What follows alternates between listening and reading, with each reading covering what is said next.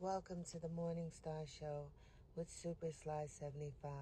You're listening to OnTheWakeUpRadio.com.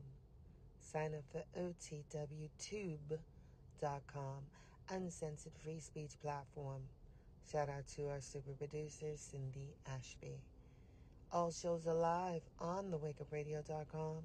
Catch replays on SoundCloud, Stitcher, Google Podcasts, Apple Podcasts, iTunes, Spotify, and iHeartRadio, as well as OTWTube.com.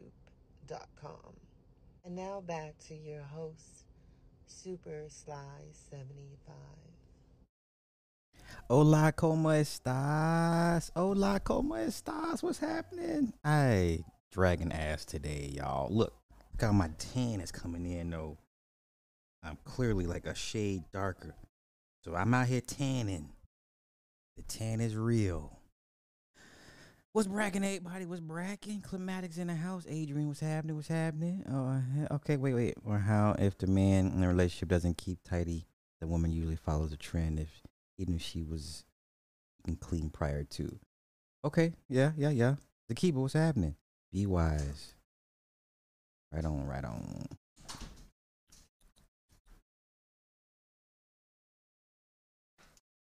What? You came to see me. Doesn't matter. The stream ain't important. You here now. You want me to shut that? I'll shut this down for you. Fuck all this. Yeah. Wish that was at 7 o'clock.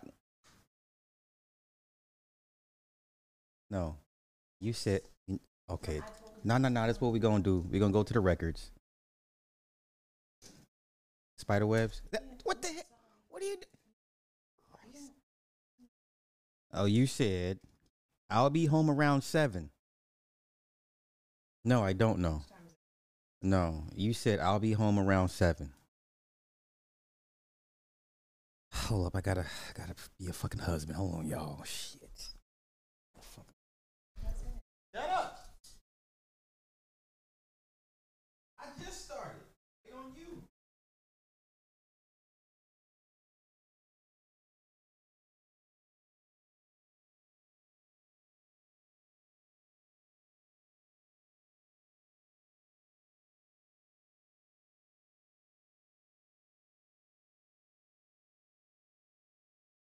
Gosh.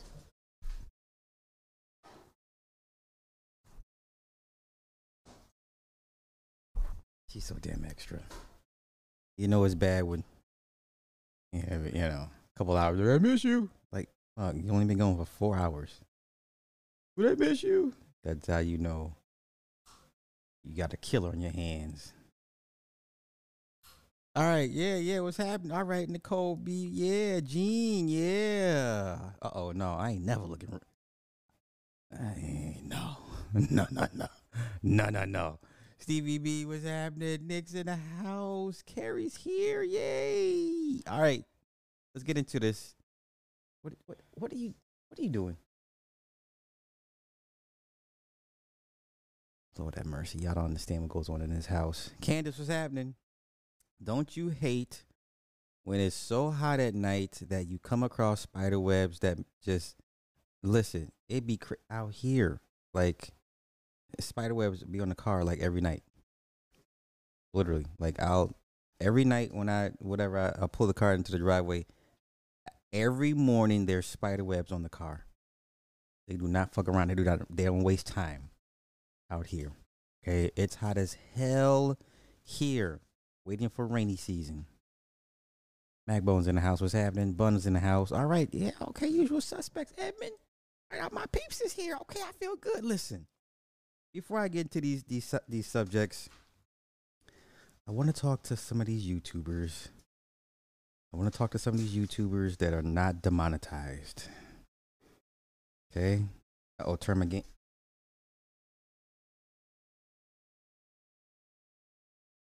Do I still sound? You know what? Let's do this. Hold up.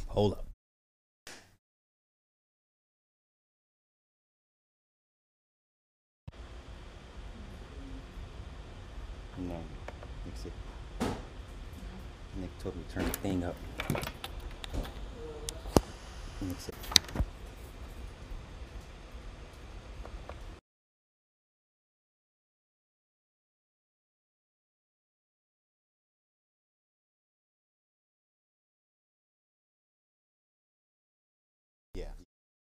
Yeah. Yeah.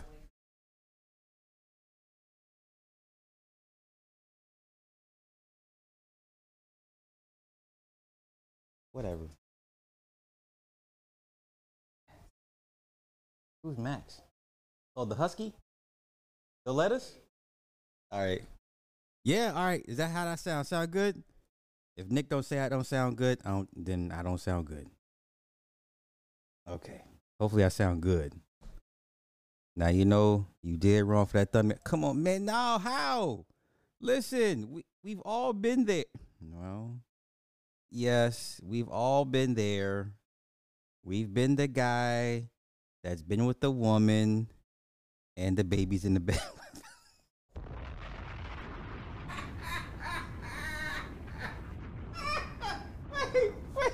wait, wait. I know it sounds crass. Don't act like no one's been with the woman and the baby's in the bed with. No, I can't be the only one.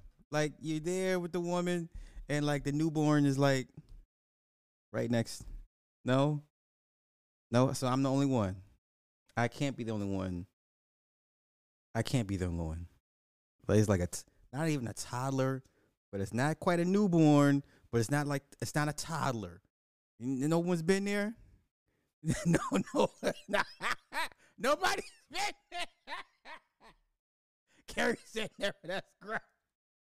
I'm sorry. All right, okay. But before I get to the whole that thing, because that happens a lot, truth be told. Yo, I wanna talk to demonetized content creators. Put him in the crib first. What if they don't have a crib? Hi, Chief. What if they don't have a crib? Right. I ain't the only one. Thank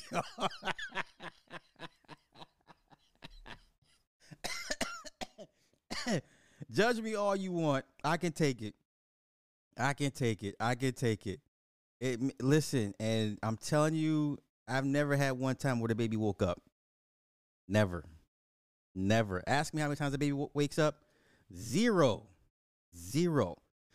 All right, let me do this real quick. Let me parlay some things that I have learned during my time here on YouTube. Here's what I did not know. I just learned this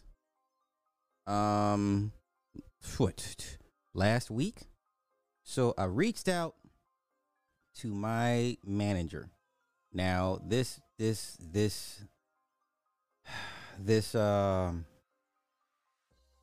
narrative or the story goes, once you hit 100,000 you get a YouTube case manager.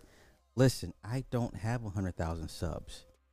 I have a YouTube partner manager. They're called a YouTube partner manager. Let me impart some wisdom and some game to you guys.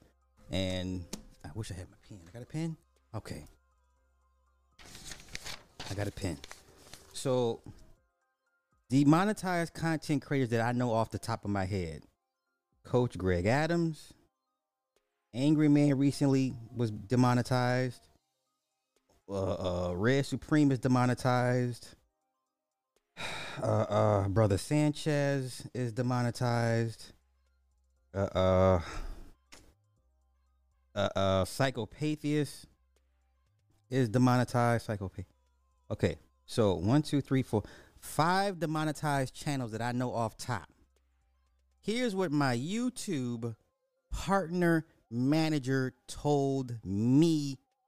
Not, what is this, 2 weeks ago? 2 weeks ago, right? Tony, so thank you for the 200 super chat. You and the AM1 live stream was a stand-up comedy show. I appreciate that. He appreciates that. Okay. Now, um, now some people will argue it's bad business to run a demonetized channel on YouTube. I That's why I don't post my main, because the main is still being reviewed. I've learned, for me, it's counterproductive for me to run a channel that is not monetized. It's too hard, it's too much work. It's just too much for it to not be monetized. That's my personal opinion. Feel free to come to your own conclusions. I'm sure other YouTubers that would agree with me, and there's some that would disagree with me. Now, here's what I'm saying. So, I did not know this part of it. So, when you reapply for monetization, right? And if they don't green light you under the first review, they have a committee. I did not know about the committee part. Okay, so Amanda hits me up. She said, basically, keep in mind delays are possible due to higher than usual application volumes, system issues, or resource limitations. All YPP applications are serviced in the order they're received by us. Here we go. Now, here's the kicker. Here's what they don't tell you. Sometimes channels require multiple reviews, especially when several reviewers disagree on your channel's suitability for YPP. Okay? If several reviewers disagree, okay, I did not know there was a committee that oversees every person's channel per se. If they all agree, you get the monetization. All right. Now, I'm not suggesting you do what I did to get your monetization back, but hopefully this information will help those moving forward. I mean, if they're okay with running a demonetized channel, that's their right, that's their privilege. I personally cannot do it.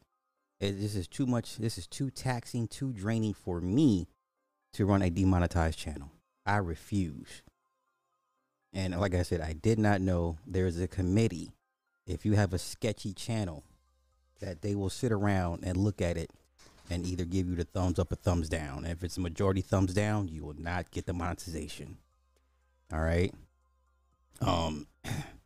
And really I'm speaking to angry man per se, because bro, for you to have nearly 500,000 subs and your channel just recently been demonetized, that is a waste of a channel.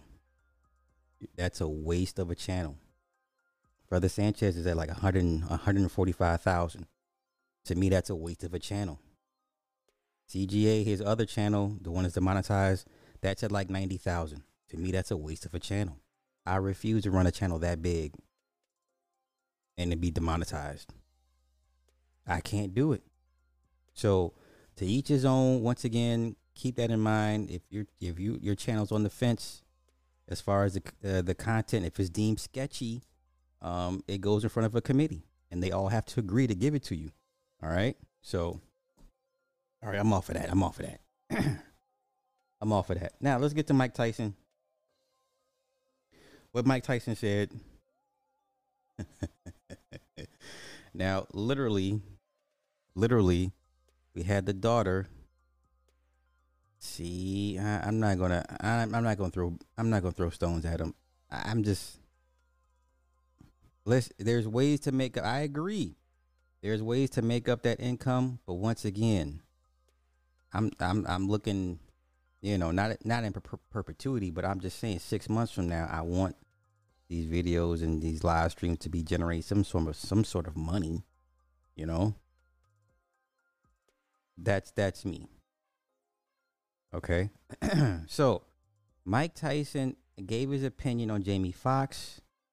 I find it ironic that the daughter last week was trying to shut down all the or accuse all the blog sites of misinformation when we all know better, because nobody's stupid.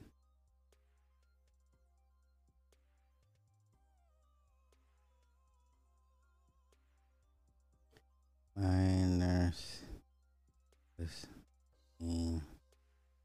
Okay.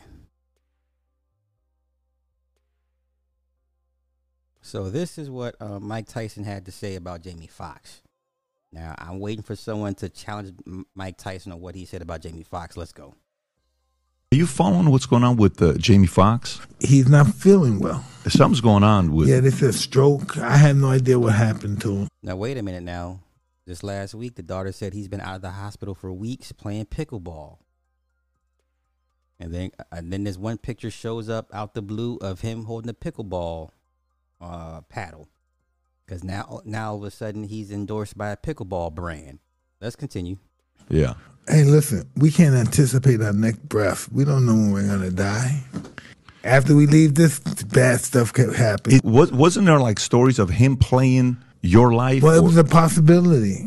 I don't know what's going to happen now, but, it's a strong possibility. Yeah. Has there been any actual news on what this medical condition is? I mean, Jimmy Foxx is a young, vibrant, healthy guy. Hey, listen, if we don't know by now, they don't want us to know. Yeah. All right, there it is there. There it is there. They don't want us to know.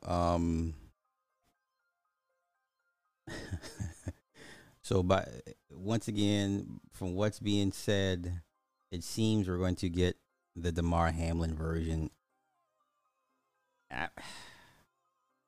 What month is this? What is this? May? I would say by late June, we'll start seeing, these long distance shots of him doing stuff. I don't know. It is what it is at this point. Make of it what you will. But like Tyson said, if they wanted us to know, we'd know already. So there it is. And yeah, for those because he was supposed to play Mike Tyson in his biopic. I remember they had the synopsis. They already had the script.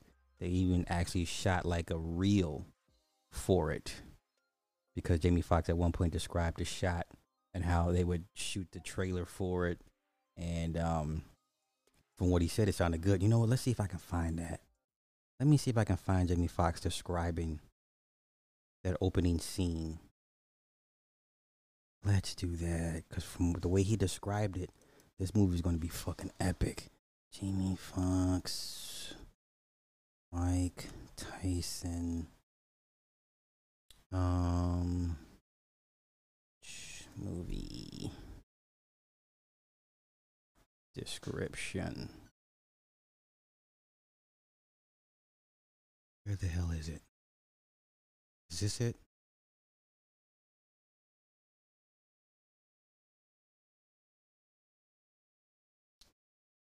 I don't want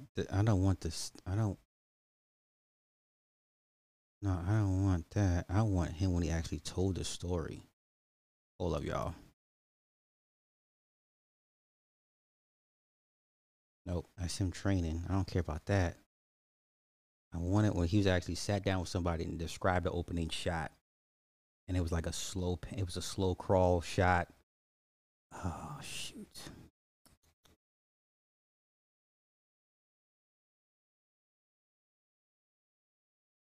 Oh, here it is. I found it. Here we go. Some sort of CGI to play a young Mike. Yeah, because what's going to happen is that they have the new technology now that, as a matter of fact, Martin Scorsese has perfected, would allow us to play him young as well. Because we were talking about who do we get to play the young Mike Tyson. Luckily, the technology's on our side. Let me give you the opening of the movie. The camera is high, but not as high as the heavens, just above the trees, and it's snaking through New York. Somewhere in New York, and it's cold, and people are on their way to work. It's just one camera, and you hear focus mitts being hit in the distance, and it's just capturing regular day, blue collar people. You know what I'm saying? In the hood, it's just regular. People on their way somewhere, and then we get up to this boxing gym. We see the doors, and the camera stops, and you hear the doors open magically. Camera snakes in, and we see in the distance a hulking figure holding focus mitts and a little kid hitting the mitts. And you hear the kid asking the hulking figure, "My dad said you were amazing. My dad said you was one of the best. You was boss. You was this, you was that." And you hear the person's voice, "Don't worry about what your dad said. Just throw the right. Make sure you keep your left, or get your head knocked off." And as the camera gets closer, you see that it's now Mike Tyson. No, but my dad said, I'm gonna tell you one time, don't say anything about your dad. I don't care. That was back in the day. Just throw the left, and when you shoot the right, shoot it with authority. Shoot like you mean it. Boom. And he throws it right, and he hits Mike, and Mike acts like he's falling in super slow motion. And when he hits the ground, ding, ding, ding, he's back at the last fight. He got knocked out. And he's there. And as you see him, the last fight, he's on the ground, and he rests back on the ropes, and he sees everybody talking shit. Everybody saying, get up, Mike. Some people saying you a bum. Some people saying all the things that people were saying, because we were split at that time. And he rests back on the rope, spits his mouthpiece out, and it goes calm. And you just hear, and he's saying, I'm done with all of this. And all of a sudden, just as we relax into that moment, the ref comes up, 1, 2. Yeah. And we flash back to the young Mike Tyson. That's how it opened.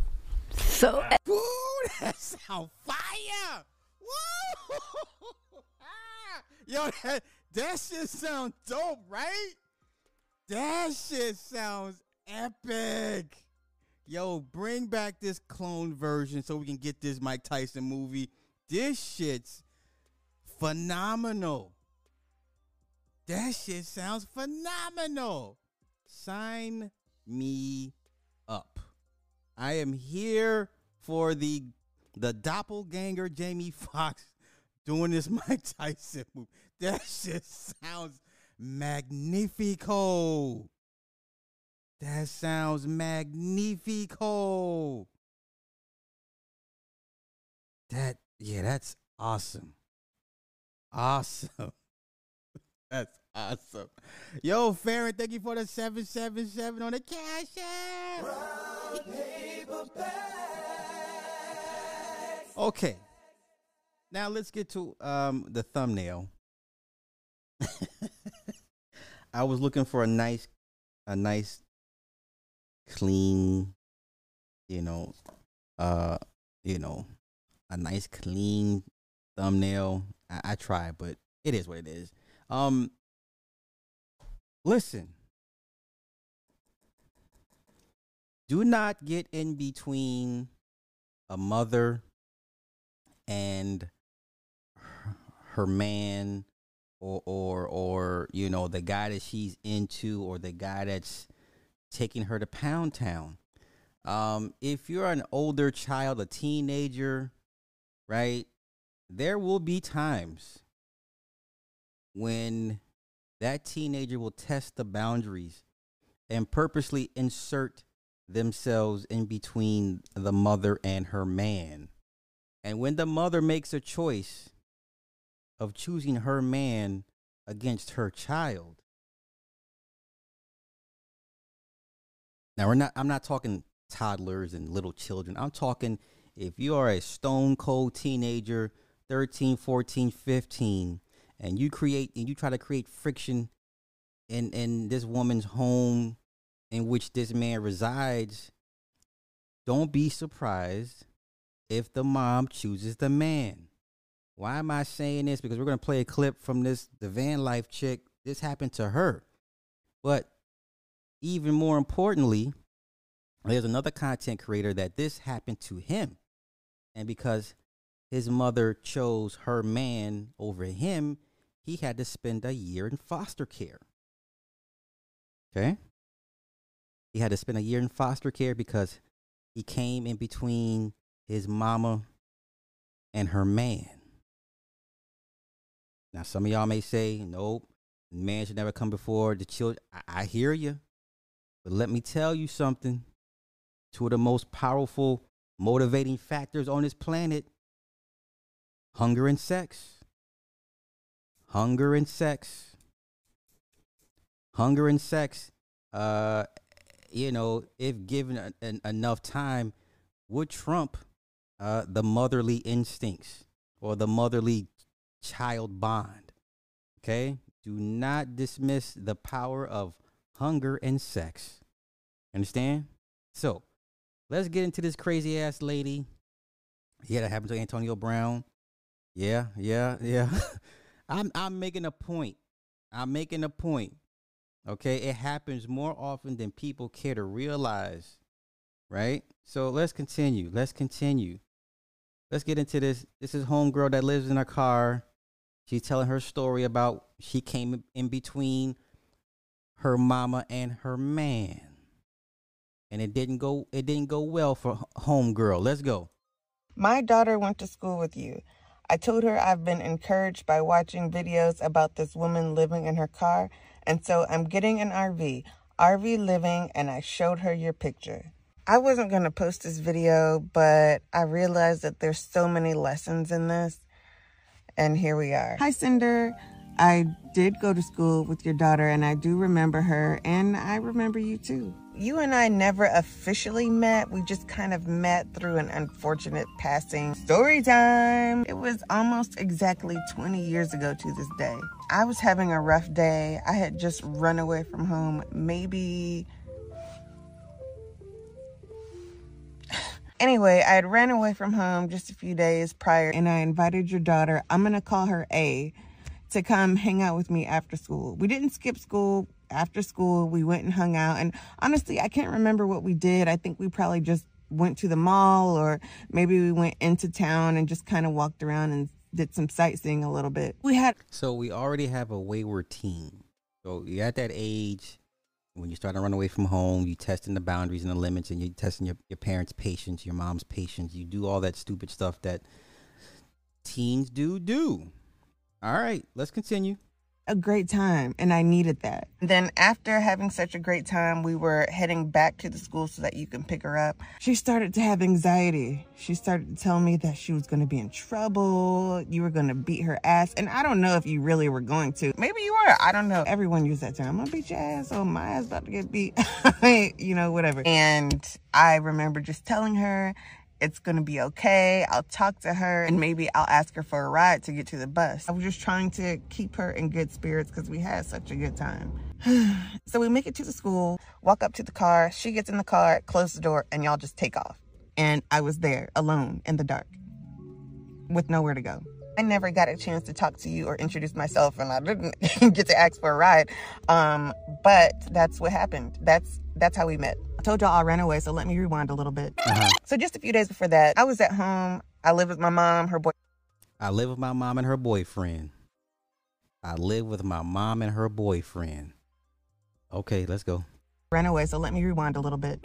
So just a few days before that, I was at home. I lived with my mom, her boyfriend, and his 2 kids. One of his daughters came into the room and was like, hey, my dad's been calling you. He wants to talk to you on the phone. I was like, oh, okay. I didn't hear it. I was doing my hair. I had my music on, oblivious to the outside world. I pick up the phone, and he's like, what's your problem? I've been calling you. And I'm like, I didn't know. I didn't hear it, but what's up?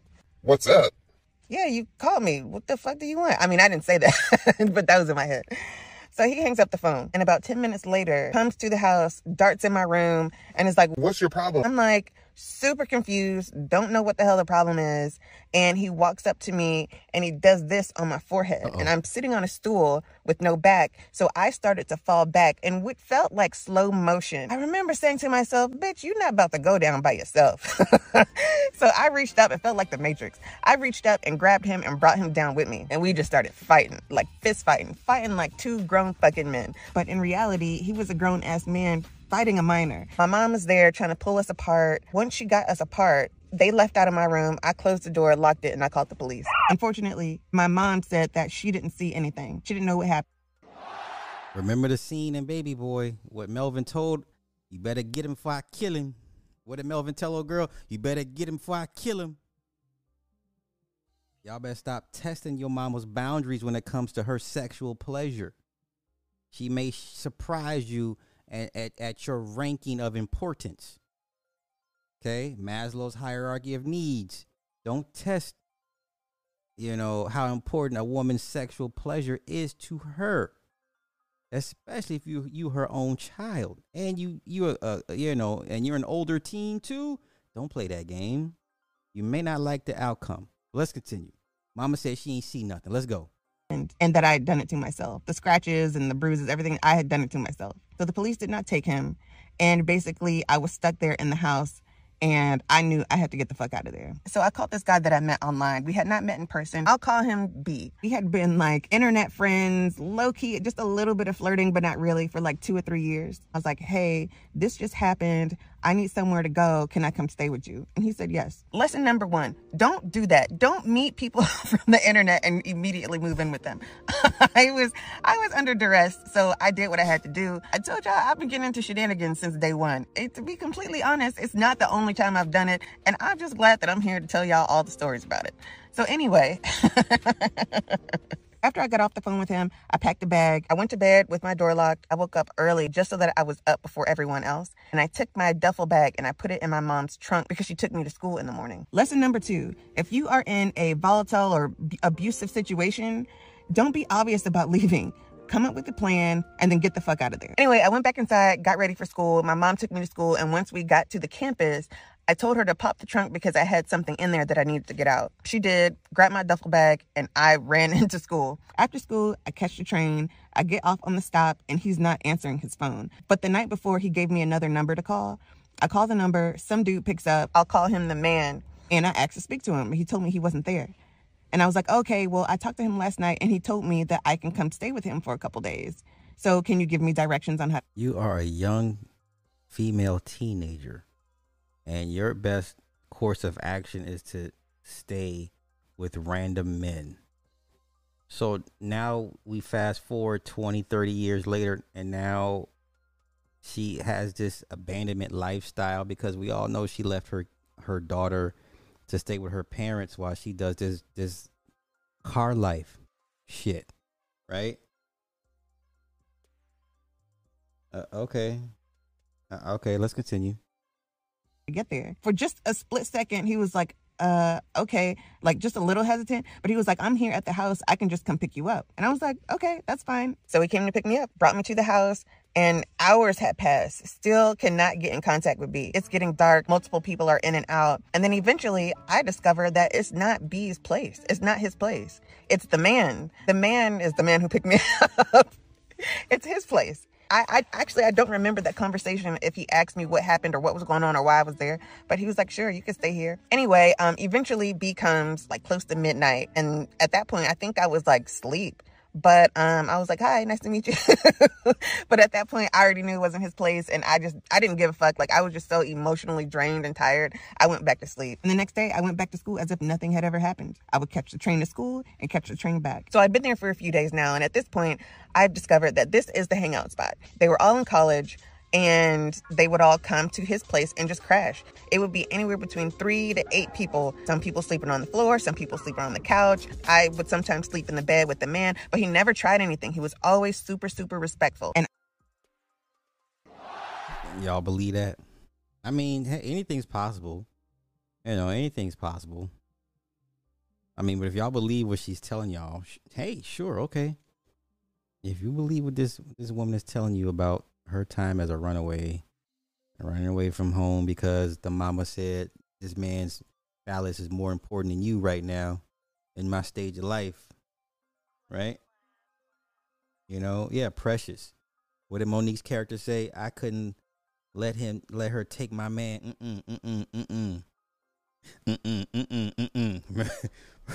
Right. John C, thank you for the 200 super chat, bro. Future says she belonged to the streets. I'm telling you, man. It sounds like some. Oh no, Lord, let's continue. I used to cook for them and clean, and that was, you know, the way that I would contribute. Lesson, whatever this one is, if someone is allowing you to stay at their house because you're in a situation and you don't have the financial means to contribute, do something else. If they have groceries, cook. If clean up, you know, do something. Don't just be laying around on the couch and freeloading and stuff. I was emotionally going through it, but I still knew I have to contribute in some way since I can't do it financially. And I wasn't going to do it sexually. Okay. All right. I was really the only female. Y'all believe this chick? Y'all believe nobody was let me pull that picture. Y'all believe they didn't know when the only chick. Okay, y'all believe this, all right? Oh, you throwing up gang. Oh, you blood. Oh, okay, shoe whoop. Oh, you out here shoe whooping, huh? All right, bricking and bracking. Okay. If y'all believe, yeah, okay. Only female there. There was one other girl, but she wasn't there as often. Like I lived there, so I was there every day. I felt way safer there than I did at home. Until this one day. There was a dude there. Oh, until this one day. I can't wait to hear this. Please tell us, regale us with a story. I'll call him M. He sold drugs, and I think he shorted someone or he owed someone. One morning, these dudes came to the house at like 4 o'clock in the morning. They were like knocking on the door, knocking on the window, trying to find him, trying to get him to come out. And all I remember is the man, he was like, get down on the floor. He tells M, he was like, you got to get out of here. Like, don't bring that shit around here. We got a female in the house. And I remember him saying that, and I'm like, oh, he's talking about me. He's protecting me. I've never been in that situation, but I've also never felt protected like that. Anyway, M eventually left out, and since I was already up, I just started getting ready for school. So I get to school, and I'm just like, I just need to turn this frown upside down, okay? So I asked A if she wants to hang out after school, and I'm so grateful that she did. Even though maybe she knew she was gonna get in trouble, maybe not, I don't know, but she came with me and we had a great time. I know that you're probably gonna see this, A. I appreciate you for taking that time to come hang out with me, even if it got you in trouble. So let's fast forward to the moment we get back to the school and she gets in the car with her mom and they drive off. And I am just there in the dark. And just going through it alone. The unalive thoughts were like really, really heavy. It was hard. It was a hard day. It was a fucking hard day. There was nowhere to go that I wanted to go. I just didn't want to be here. I didn't want to be alive. I none of that. I'm walking to the bus stop because I knew it was going to be there in like 5 minutes, and it was the last bus of the night. And as I'm walking, I remember I had a cigarette in my pocket. I had the cigarette in my pocket because the man smoked cigarettes, and because I cared about him so much, he was so kind to me. I wanted to protect him. I wanted him to be healthy and, you know, all that. So I took a cigarette so he wouldn't smoke it. But I was like, fuck it, I'm gonna smoke this cigarette. And I felt so much better. Wow. I was like, this is why people smoke cigarettes. I feel fantastic. And I said, you know what? Everything is going to be okay. Everything's going to be fine. I'm going to make it to the bus stop on time. I'm going to go back to the man's house. At least I have a place to stay. It won't be forever, but one day I'm going to get out of this. One day it's going to get better. And then I was like, I'm addicted to cigarettes already, immediately. Like, if this is how it makes people feel, I can't do this. So I threw the cigarette on the ground, stomped it, never smoked a cigarette again. Lesson, the next one, whatever this is, don't smoke cigarettes. Anyways, I make it to the bus stop. As soon as I got there, the bus came. And I just remember telling myself, tried to remain positive. And I just said, you know, everything is going to be okay. Everything's going to be fine. So I went back to the man's and that was that. So Cinder, this is how I know you. That is the memory that I have of you. Obviously, this is no fault of yours. You were concerned about your daughter, but also this is another lesson. Parents, moms, dads, if your kids have friends who are just a little, you don't know what's going on with them, ask. Just ask. Get to know your kids' friends, especially the ones who are just kind of... Ma'am, do you know your kids' friends? Oh, never mind. Your kid lives with your parents because you want to be. Let's do this. Let's go visit her channel. I've talked about her before. Y'all blame Erica Williams for this. Erica, stop sharing this woman's sad, dysfunctional shit on YouTube. Let's go look at her channel. YouTube. Stop looking at this woman's channel. Let's see. I live in my car, got in a fight with... Oh, that would cover that one. Let's see. I live in my car, going to court. Jesus Christ. I took a picture living in my car every day for 3 years. Lord have mercy. Are you serious right now? You know what? Let's take a look at this. I took a picture of myself living in my car every day for 3 years. Okay, she's making jokes. Okay, you got jokes. Okay. Let's see. Let's go to the videos. Okay. 3 years living in my car. Let's see how she celebrates. This is not an apology. I said what I said. My last video was not about the 4 Americans in Mexico. It was about my own experience in Mexico and how I thought I was going to get kidnapped and how I've been triggered because of their experience in Mexico. The only thing I said about it was that I thought it was weird that she took 3 dudes with her to go get a tummy tuck. I'm allowed to voice my opinion because I think it's weird, just like y'all voice y'all's opinion about thinking it's weird that I live in my car. But I don't respond to those comments. I don't make response videos. And the only reason why I'm responding to this video is because it was my experience. I was talking about me. I was talking about me running train with 3 dudes. And you know what? If I want to run train...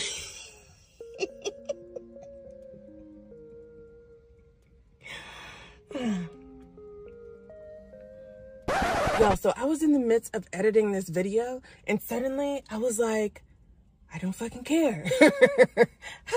It is the 3-year anniversary that I decided to move into my car. So I'm about to turn up. I'm about to go play bingo. I hope y'all have a great night, just like I'm about to have another year of shenanigans. So I hope that y'all stay tuned for all the adventures that are about to come. I won't be driving back into Mexico, but it'll be just as fun and crazy. So I will see you guys there. Mwah. This is what we celebrate, y'all. Come on, black people. Oh, I'm going to live in my car November this year. Getting prepared now. Just got a few more things to get. I've been studying this for about 2 years, and I'm going to do it. This is what I wanted since I was a little girl. I just was afraid to jump due to my parents. Thanks, girl, for setting this up for other adventurous women like myself with the shenanigans and all. Are you serious, man? You know what? Someone need to come snatch y'all asses up out of here. I'm sorry. So somebody need to come snatch y'all at. How many times we talk about situational awareness, and when shit happens to women, there's no man to protect. Where are the men? Yeah. Yes, she chooses to do this. She chooses to live in her car. This is her. Yes, this is her choice. The same lady. Exactly. Exactly. Let's see. What else do we want to count? Arrested for living in my van. Did we cover this one? Let's cover this one. And story time, folks. Y'all, I never thought that I would be able to reuse the audio of this clip, but the police came and I left and survived to tell you this story, guys. All right, let's get straight to it. So I went to go visit my fiance. I know, I hadn't told you guys I was engaged yet, but I was in the middle of filming Living in My Car and Van Q&A Part 2. And I was gonna tell y'all I am not single. I am engaged. And I have not really told anyone, so yeah. Now, haven't I told y'all somebody gonna want these women?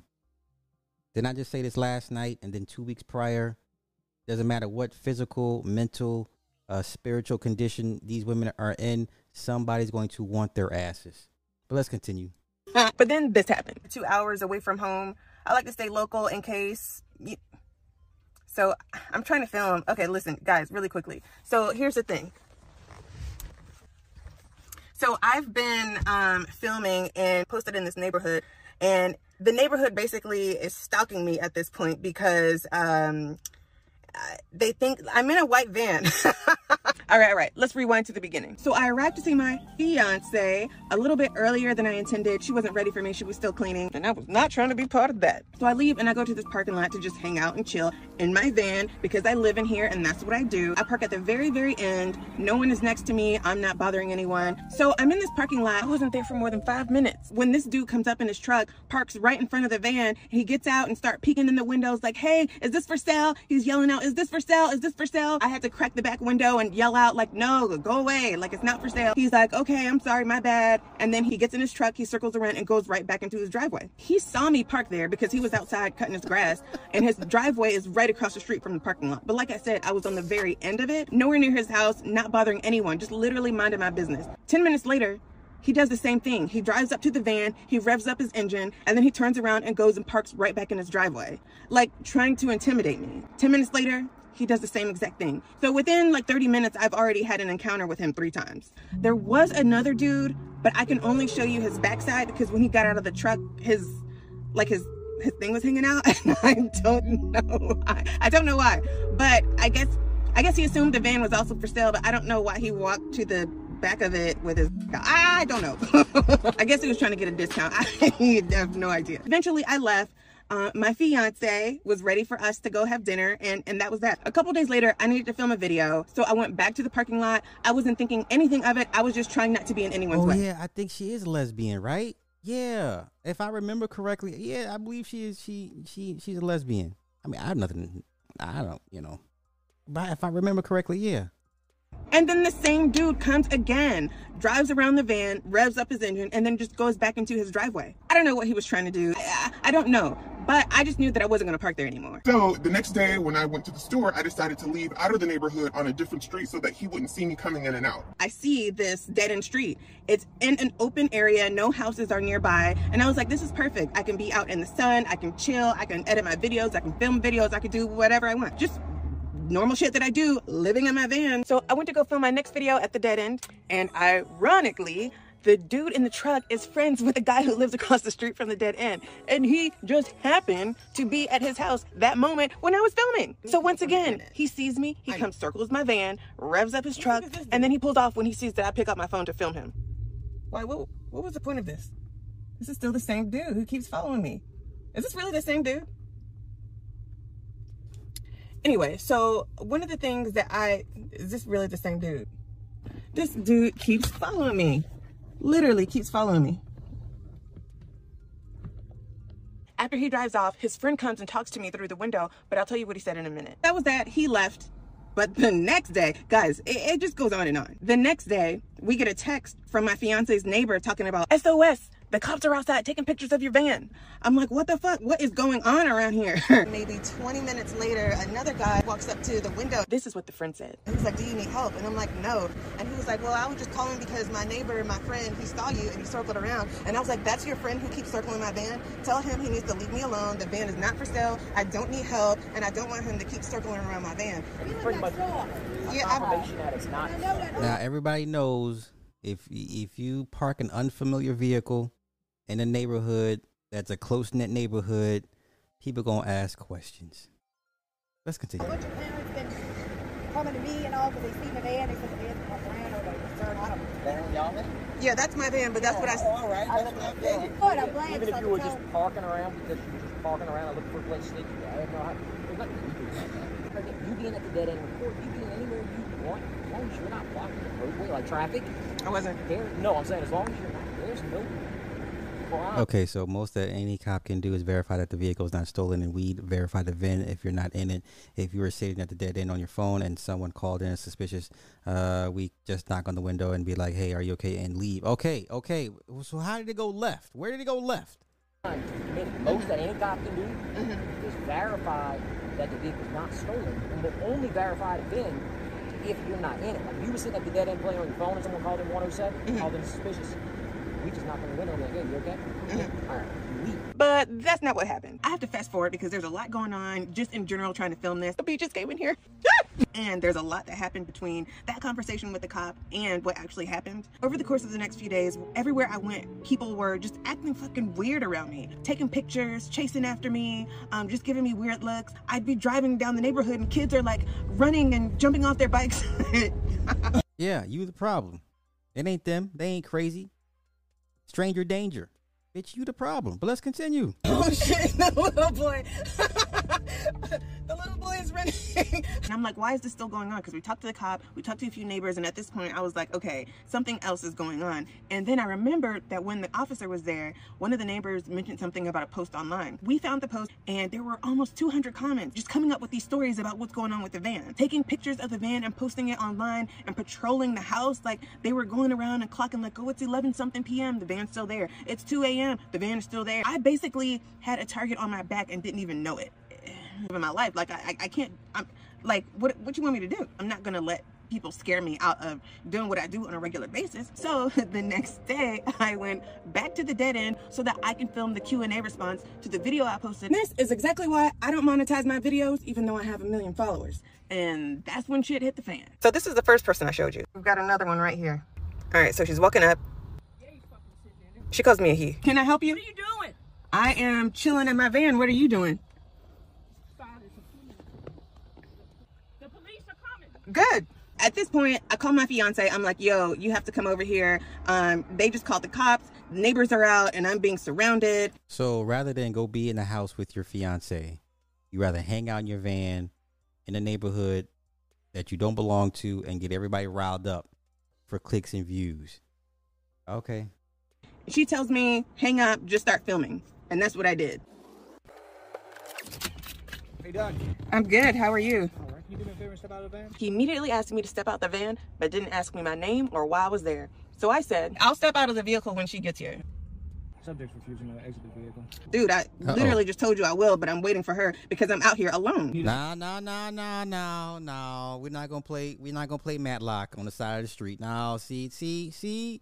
Play stupid games. You won a stupid prize tonight. Let's continue. Jeez. Step out of the vehicle now, or I'm gonna place you under arrest. Okay. But my girl was taking too long. I was like, shit, getting kind of aggressive. So I had to get my black ass out of there. And step out of the vehicle. Step to the front of the vehicle. Oh, there she is. Step to the front of the vehicle. Thank you. Turn around, face the vehicle. You got anything on you we need to know about? No. Stay over there. Do not drive up on us. Stay over there. So this is who I'm I don't visiting? care. We're on a stop. They're not going to drive up. She on a Can-Am Spider. Okay, so the girlfriend, the fiance got a little chump change. She pull up in a Can-Am Spider. I'm not mad at that. Well, back in the day we used to call them T-Rex, right? They were customized, right? You couldn't go into a store and actually buy them. Back then they were customized, but now Can-Am sells them, call them a Spider. Okay, that's a little too much. Let's go. Up on Ma'am, go ahead and set your phone down on the hood of the car. Well, you said I can record. You That's can fine. record. You can We didn't say record. You had can the keep it phone on. in your Okay. hand. That's fine. Go ahead and place your hands behind your back. Do you see a police You're being detained. Turn around. Why am I being Ma'am, detained? turn around. Why am I Turn being around. detained? I'm not going to ask you Do again. you have Turn it? around. Place your hands behind You your got back. it? Turn around. You got it? Turn around. I have no idea. Hey, you want to get her? She go over here and start shit. The lady who called the cops, you can hear in the background screaming at my fiance when she just asked her, like, what's going on. She didn't know who called the cops, but she just asked the nearest person, like, what's happening, what's going on, because she knew that she couldn't approach me. Meanwhile, they also cuffed my girl. I don't even understand why she was cuffed. She pulled up and asked what was going on, but she never even approached us. After sitting in the back for 45 minutes, they finally let me go because they couldn't charge me with anything. But they did give me a ticket for parking on the wrong side of the road of a dead-end street. Then after I signed the ticket, guess what he finally asks? Yeah. After 45 minutes, they finally asked me what I was even doing in the first place. The whole time I was in the back of the truck, I was in there by myself. Nobody asked me shit. Fast forward a little bit more, some other shit happened, but this video is becoming way too long, so I'm trying to wrap it up. The cops left, but there were still some neighbors out, so we went to go talk to them. I showed them my social media. See, I showed them the video of the dude circling me. No, we ain't got time for that. Them people don't give a fuck. No. Bitch, leave. Dead end street means if you don't own a house on that dead end street, technically you're loitering, you know. People don't want you, no unfamiliar vehicles at a dead end street. Like, bitch, you don't live here. Wow, let's continue. Me in his truck. I showed them the video where I'm filming myself as everything is unfolding. There was no apology, no sympathy, none of that. It was just like, well, you need to understand where we're coming from. And I do. Like, you're concerned about your kids. I get that. This mysterious van that you have not seen before. Again, that you've never seen before. This was not my first time coming to visit her in the van. You just haven't seen it. But I get it. You were concerned. But how concerned were you? And I say you because I know that y'all are. So she comes to visit her fiance. Instead of going into her house, she stays in the van to make content. Okay. Watching. I showed you my social media and you followed me. You guys just wanted to take pictures and then act tough online, but you weren't concerned enough to do anything preventative. Why didn't you write a note and put it in the windshield? Like, hey, we're concerned. We've never seen this van before. No, Can you please call one of these numbers? No. Which I would have gladly done. No. Or why didn't you just come knock on the door of the house where the van was parked in front of for 2 weeks? Luckily, it was just me. If this was a situation where someone really wanted to take your kids, they could have. Because y'all didn't do shit, but just act tough online. So that's what happened. I really wanted to respond to you guys in the comments, but it got really racial really fast. And I'm just not the type of person that will call someone racist. I just don't think that that's fair to do unless I have like hardcore evidence that they are racist. People high up that have power, they will treat you any kind of way because they know that they can. So I can say that he knew that he had the power and he could just treat me any kind of way. So I won't call him a racist, but I'll call him a and I've had plenty of experiences with Nah, sis. No sympathy. No one gets. No, we don't care about you. Let's see what else she talking about. I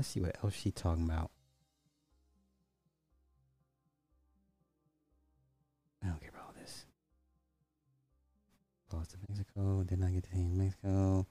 Yeah, this is the woman that gave up her child to her parents, so she can do this. You know what?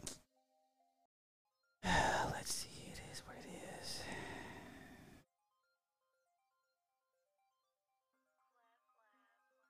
Oh, let's do this. My fiance's efforts. Let's try this. The idea of wearing the same thing every day. Oh, she's I'm inside. just so excited. Yo, she ain't got no shape. Oh no, she's all straight. Ugh. She has no shape, no curves. Not that I'm judging her, but jeez. And I'm not kidding. Yeah. I will, however, keep all of my 50 pinups dresses. So whenever I need to look cute, I have something to wear. Got to keep this bottle of wine. I've had some good memories. Oh, with this is a yellow storage dress. unit? I think what I'll do Okay. is I'll keep 3 regular dresses. Keep my bed and my pole. One thing I don't need, but I want to keep, my Paso a Paso books. This is crazy. I I don't have know to what keep y'all this one. say. Like privacy a little. This is not Wait too long empowering. for the tow trucks. Ah! My baby tried to surprise me and now she's stuck on the side of the highway. All right, I need to put all of this stuff back and obviously I need to reconvene. Dang it, I started making my piles nice and neat. All right, I need to shower. She really got me this time. Usually her surprises are all fails. I wouldn't consider this a fail because I was completely shocked. The funny thing is that this is like the one day I was not checking her location. We share each other's location, which was all her idea. She shared her location with me first, and then about a month later, I was like, okay, fine. And I don't know if I look every day, but I do look often. Why not? I have access. And this was like the one day I did not look at all. So she got me. She got me. I'm frazzled. All right, let me go. Okay, let me clarify. All of her surprises aren't fails. That's just what she says because I am the queen of giving gifts and surprises. I love giving gifts and surprises. And because I'm so good at it, she gets super anxious when it's her turn to plan something for me. Like one time she tried to surprise me with an Apple Watch, and truthfully, I don't wear it that often, but I knew that she was acting weird. I called her out on it, and sure enough, I was right. And then once she tried to surprise the whole kitchen was done up. It was so good. The food was so good. Shout out to the chef. So this time I had no clue. I had no clue that she was on her way. So she's getting better about her surprises. Truthfully, I don't care if all of her surprises are fails. It's about her effort. Yep. I would rather her surprise me and have a million. Okay. The message of the day is. And y'all still don't believe most women are bisexual? Oh, y'all still want to debate me on this? Do I still have any takers? Do I still have any non-believers that most women are bisexual? No? Okay, let's continue. Pay attention to their actions and their efforts. You're there with your person, and you're okay, every single time you put up at yourself. But trouble I can. Okay. All right. Okay. All right. So she's having a problem with her tire, and I'm. By the way, also I have a flat tire. Look at this. I mean, it's not flat, but there's definitely. Yes, I believe she's a leak going on. Literally the same tire from a few weeks ago. Do I have a flat tire? No, they all look fine. So when I saw the flat tire icon, I should have paid attention. I feel like I can make it to the van. I'm not too far.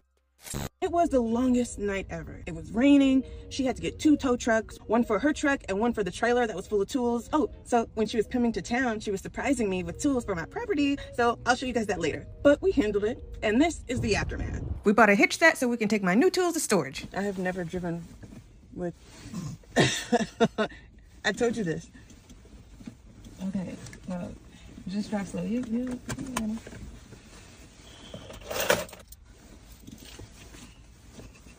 don't look confident. Is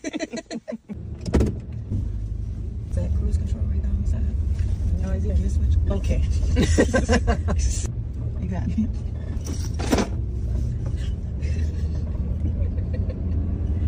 It's fine. You got it. Yeah. But this absolutely makes me less interested in having an RV. I was going to say that.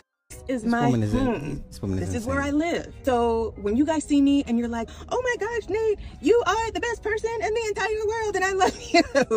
Can I see your van?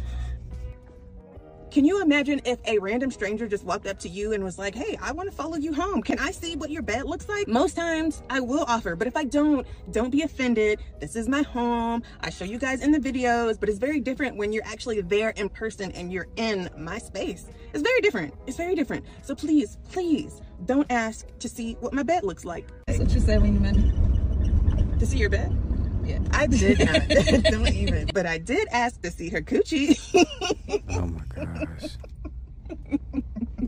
I'm just over here trying to get my salad tossed and whatnot. So I am on my way to my daughter's school to drop off her Valentine's flowers. I just took a break from work, trying to get there early enough in the day so that she can, you know, walk around with them. Wait, so she has a job? What are we doing here? Through the hallway. I did the same thing last year, but she didn't go to the office until the end of the day, so they were just sitting there lonely. Anyway, so I'm pulling up here and gonna drop these off so I can finish my day. And the rest of my day included a picnic with my fiance and some alcohol-free wine, which is pointless. This is day 3 of trying to clear out my storage, but somehow I ended up acquiring more than I had when I started. I just finished up an organizing project and I brought all of their stuff that they decided to purge on here. My daughter is right behind me and she is sorting through everything so that she can pick out what she wants so that she can put it up for sale in her online store. So this project is going to take me a little bit longer than what I really want. Mostly because I wanted her to be able to pick through what she wanted. They primarily want new clothes, and I get it. I get it. There's people out there who don't have any clothes or toys or underwear. I would be okay with taking used underwear. Anyway, it's going to be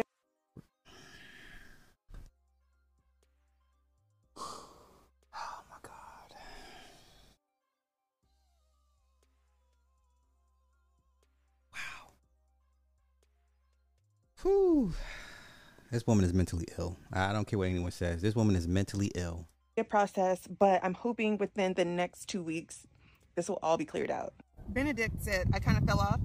No, I've been around, but y'all, I keep telling y'all, this is not my full time. Social media is not my full time. So I'm like living life, I'm working and I'm doing all kinds of other shit. So I don't always have time to post. I'm trying to get better about it, but I got things to do. Sometimes I'll post for like, you know, a week or two and then I'll disappear for 2 or 3 weeks. I have a clean driving record. So when she told me I had a bench warrant, bitch, fuck that, hell no. How is the flat iron plugged in? Oh, you guys, I have a power station here. I have who is this? I have Facebook on my power station.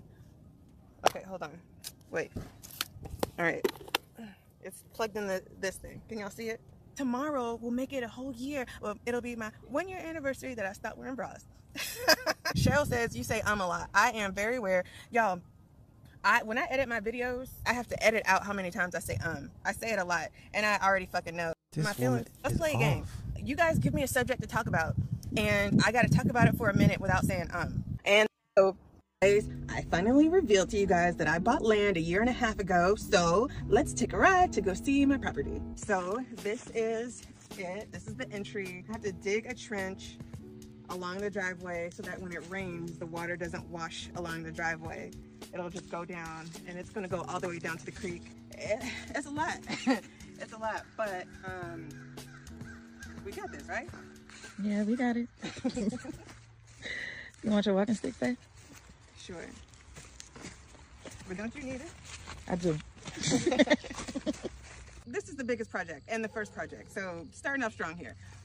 This is a creek, and I have to build a bridge to be able to drive across it. We had something put together here, but the water just washed everything away, and now we have to just completely start over. And I think this time the bridge is the solution. So that's step 1. So that's going to be fun for you guys to watch. So let's go around and make our way to the top of the property so that I can show you guys what's on the other side. You guys, I see wild turkeys. You see it? Look, baby. You don't see them? Baby, you don't see the wild turkeys?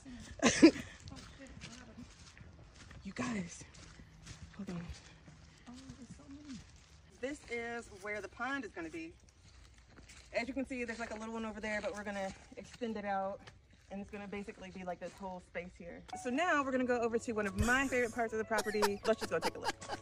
So right beyond the pond are these white tags. This is where the property ends. But I bought another piece of property on the other side, and that's my daughter's plot of land. She does not like being outside, so I will claim it as my own. Platform here, a higher platform, almost like a tree house. And then once that's done, we'll be able to camp up there. I love it because it's so secluded. There's no one out here, so I can be as naked as I want to be. Can you see my underwear? No. Can you see my pad? No. Oh my God, seriously? I'm so free. Well, I felt free until my fiance told me I had this long fucking hair growing on my back. Look at this. After playing in the woods, I worked up an appetite, so I took myself out to eat, and this little guy strayed away from his family in the kitchen to come say hello right before my food came. You said, what is it? Yeah. You know. He gonna act like he didn't know what it was, but it's okay. It's all good. Most people would have probably gotten up to leave at that point. Not you. You stayed and ate the food, right? But I was so hungry, and I ate it anyway because I feel like the old grandmother. Remember that episode in the Tyler Perry movie, right? You had Cicely Tyson and the other old matriarchs, and you hear Bill Withers' grandma's hands playing in the background, and as they walk through the family reunion, you saw the girls with showing all the cleavage, and then you saw the guys shooting dice, and the old women are just like, what is going on with our family?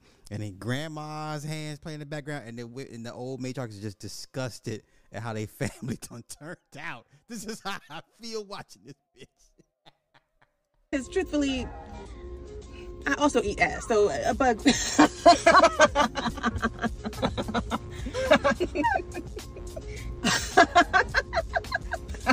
Fine. Y'all, come on. We got to do better. We got to do better. Oh, no, y'all. This ain't the way. No, this ain't it, y'all. What in the hell?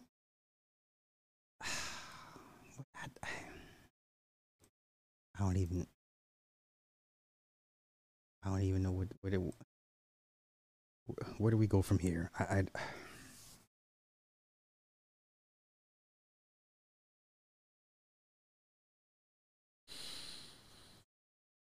Where do we go from here? Okay. Let me speed this up, speed this along. I spent way too much time.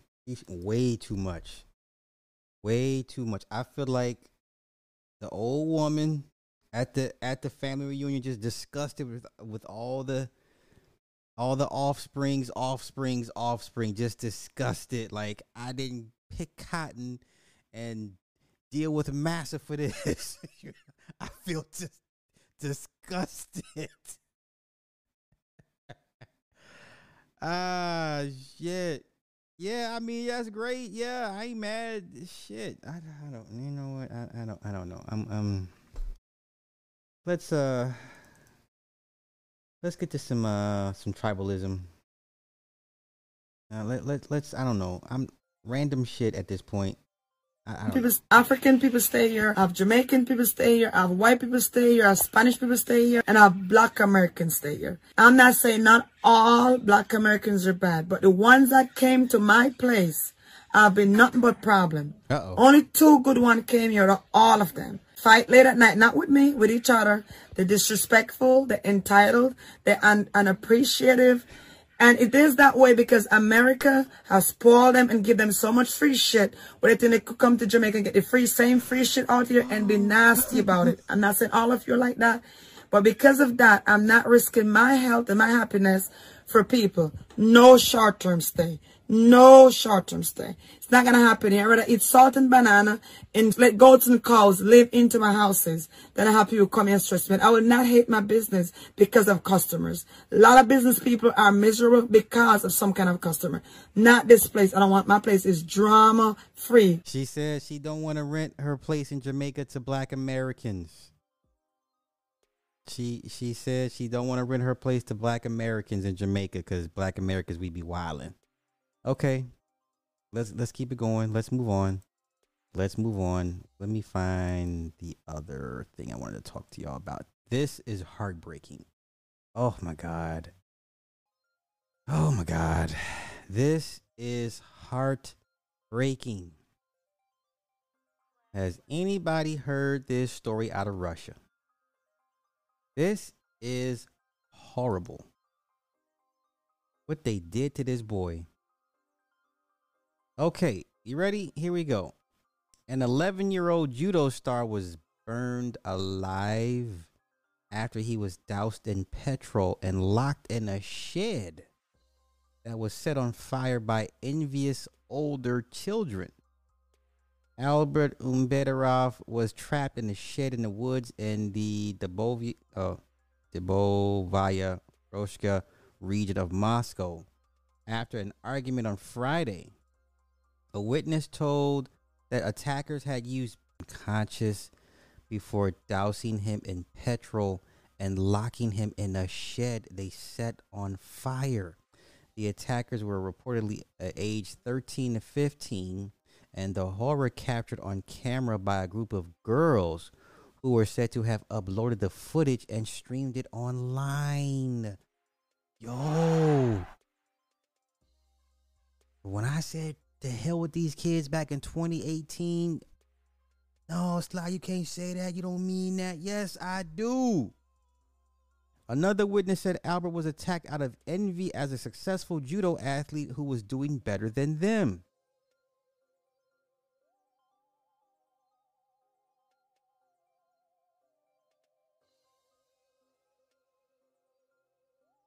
And that's the aftermath.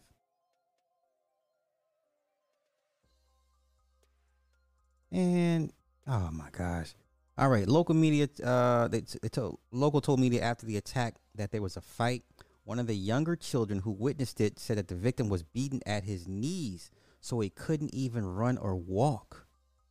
One of the boys in the group ran away as the older children attacked Albert. Younger children aged 6 and 7 playing nearby were then said to have ran to adults to get help. The father of one of his friends and his son had left the scene before the horror and returned later to find Albert had been burned to death. At 7 p.m., he called me in tears. Said the father, Alexei told me, my friend burned to death in the shed. I went there. I saw the flames. There was no one to be rescued by that time. He said that men had arrived with shovels to try to get through the blaze to save the child, but were too late.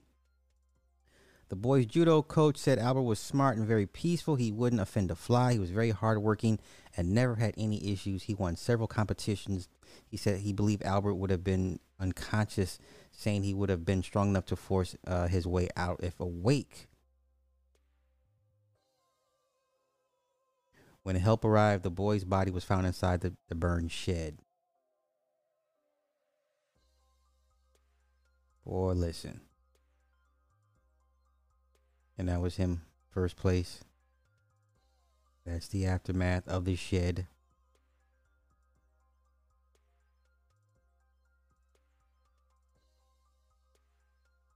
Okay, he said, we see a trend when serious and particularly grave offenses are being committed by children. He also highlighted an increasing tendency of extremist crimes committed by young people, with a sharp increase in 2022 and 2023 after the onset of this special military operation in Ukraine. Yeah, it couldn't be me. Listen, your mama gotta go. Your daddy gotta go. You got any siblings, they gotta go. Yeah, I'm ending bloodlines. There's nothing to talk about. I'm ending bloodlines. Y'all be mindful of envious. Heartbreaking. Yo, anyone see this? Now listen, I shop at Coach from time to time. Has anyone seen this? You know, if you shop at Coach, you get the email alerts for deals and new stuff, products and stuff. Did anybody see this? Anybody see this? Man, we ain't trying to lock nobody up. We trying to murder everybody. I wouldn't try to lock nobody up. Everybody got to go. Yeah, and the entire family. Cousins, dog, cat, fish. Your grandmama got to go, you know. But anyone see this from Coach? Because I get Coach emails. And it says, prefer not to hear about Father's Day. We know it can be a difficult time, so let us know if you'd like to opt out of Father's Day emails. This is from Coach. Why would you want to opt out of Father's Day email notifications?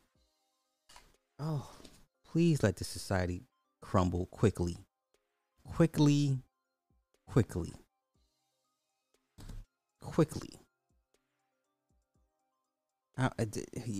Make it make sense, y'all. Make it make sense. I just got this a couple days ago. I didn't know why would you want to why would you want to they make awesome stuff. I love their backpacks. They know their audience. Man, listen, I don't even know what to say. I feel attacked. Like, you're attacking me right now. I'm a father. What do you mean? Yeah. Listen. Or we just catching it all the way around. I have no words. I think I might have to report and unsubscribe from Coach. You know? What? Because it's a bunch of nothing it can't be. The numbers don't support it. It is on Mother's Day too. I didn't get that email notification. I didn't get that alert. I sure as hell got this alert. All right. Yikes.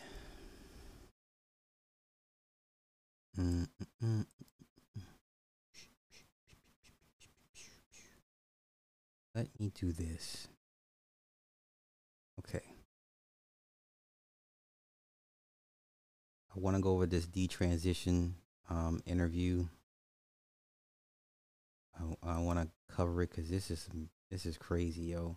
All right, so shout out to the Inquisitors, you know, mainly Nick and Carrie, because, you know, at one point, I think we were the only ones that really were covering detransitioning stories at one point a couple years ago. So let's keep it going. Detransition horror stories. Let's go. Let me speed that boy up some. Playback speed fast. All right. Shout out to Leela Rose, the Leela Rose podcast. This young person here, name is Chu Cole. So they're having the issues detransitioning. Let's go. If somebody just told me, like, this isn't going to make you into a boy, and there's no guarantee that doing any of this is going to resolve your distress, you're perfect as you are as a woman. The issue isn't your body. It's the way that you think of it. And no matter what you do to yourself, move out. There's a pretty significant age gap between me and my older siblings, about 7 to 8 years. So for a lot of my childhood, I was kind of almost like an only child, and so I just turned to the internet. So context, this is a cis female that transitioned to a male, realized it's not what it was, and now is detransitioning back to a female, right? Okay, let's go. What was the internet? What was that like, turning to the internet? What happened? I mean, when I first started, before I got a phone, I got my first computer when I was about 9 years old. It was a pre-built like gaming computer that my dad had for a while, and was just kind of sitting around. He didn't really have any use for it, and so he just decided to give it to me. And I like doing artwork on there. I started with Microsoft Paint and a mouse, and then eventually one year for Christmas, I got a drawing tablet. And I was really into communities having to do with artwork. And I also I played video games on my PC, and I watched streamers. And I mean, I was kind of a nerd, so I really liked stuff like that. And I was really interested in online communities having to do with stuff with that. So when I got my first phone, I mean, everybody else my age was using the cell phone. Many of them had gotten phones as young as like second grade. How old were you at this time? I was 11. Okay. And now everybody's using social media apps like Instagram and Snapchat. And so like I wanted to kids. see, I wanted to see what I was missing out on. So of course I decided to make my first accounts on those platforms. And Instagram was the one that I used the most. It was the most engaging to me because, I mean, it's very image oriented, and because I like browsing communities around like art and the shows and anime that I watched and manga and video games that I played. And that was actually my introduction to the trans community. It wasn't right away. It wasn't directly into the LGBT community. And here we go. So what I'll do for this, I'll just break this up. Like, I'm not going to cover the entire hour and a half tonight. So I'll do like 20-minute segments. And so every day we'll do a 20-minute segment covering this until it's completed. But this is heartbreaking. Let's get into it. But a lot of users in these communities were people who identified as LGBT, and especially like transgender or non-binary. And many of those individuals were girls around my age, anywhere from like 12 to maybe like their early 20s. And these people were quite like me in that they were kind of nerdy, had always been on the boyish side from a very young age, and often feel like they didn't really fit in. And there were posts they would make that were sometimes just not really related to the media that they were fans of. It was about like their personal lives, and I just felt like I really, in some way, that I connected to these people. Had you known anyone like that in school, or had you ever met anyone like that? No, I knew there was a girl I knew who was a lesbian, but other than that, it was really new to me because I heard the word transgender a few times being used by like adults in their conversations or on the TV, but I never really cared about it until it was in my face. So what was the moment when you first began to think, well, maybe I'm transgender? Yeah, I mean, I was 11, 12 years old, so I was already at a point in time where naturally I started to wonder about what I wanted to be in the world, who I was, and what my role would be. And at first it started with, well, I've always kind of liked girls a little bit, so maybe I'm not entirely straight. Maybe I'm bisexual or pansexual. And then eventually I just kept switching between labels, trying to figure out which one felt right. And it wasn't just about my sexuality or who I like now. It was about my gender because, I mean, I never really 100% felt like the other girls. You know, I had different interests from them. I acted differently from them, and I felt like I even looked differently from them. I had some body image issues.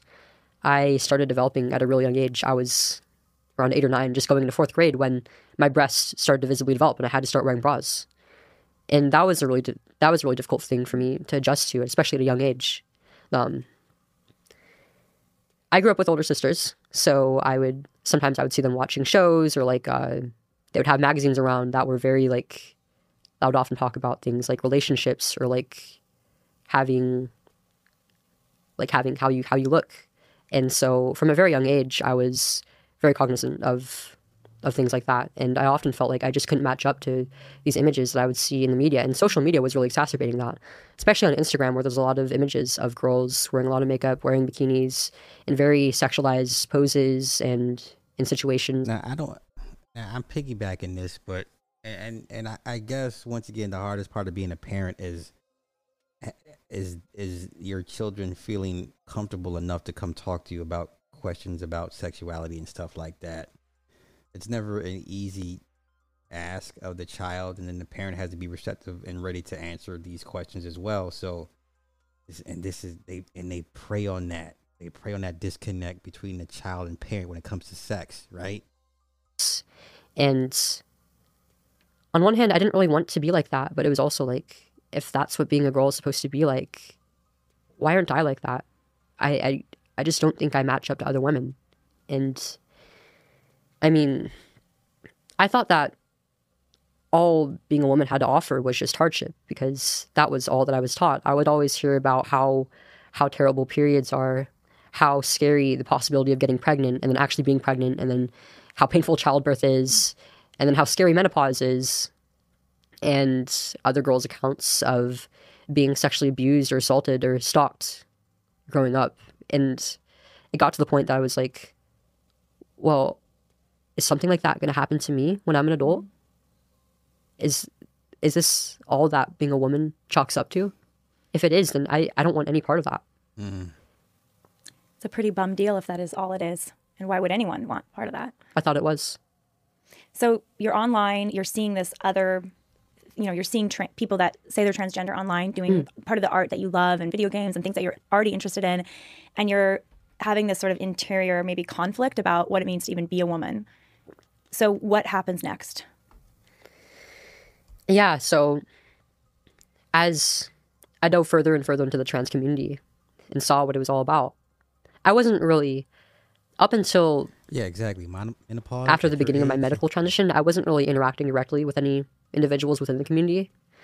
But I started seeing things about how people have sex brains, how if somebody experiences gender dysphoria or even acts more like the opposite sex, then that very likely means actually that they have a brain that is more like the opposite sex, and that is what's making them feel that way or behave that way.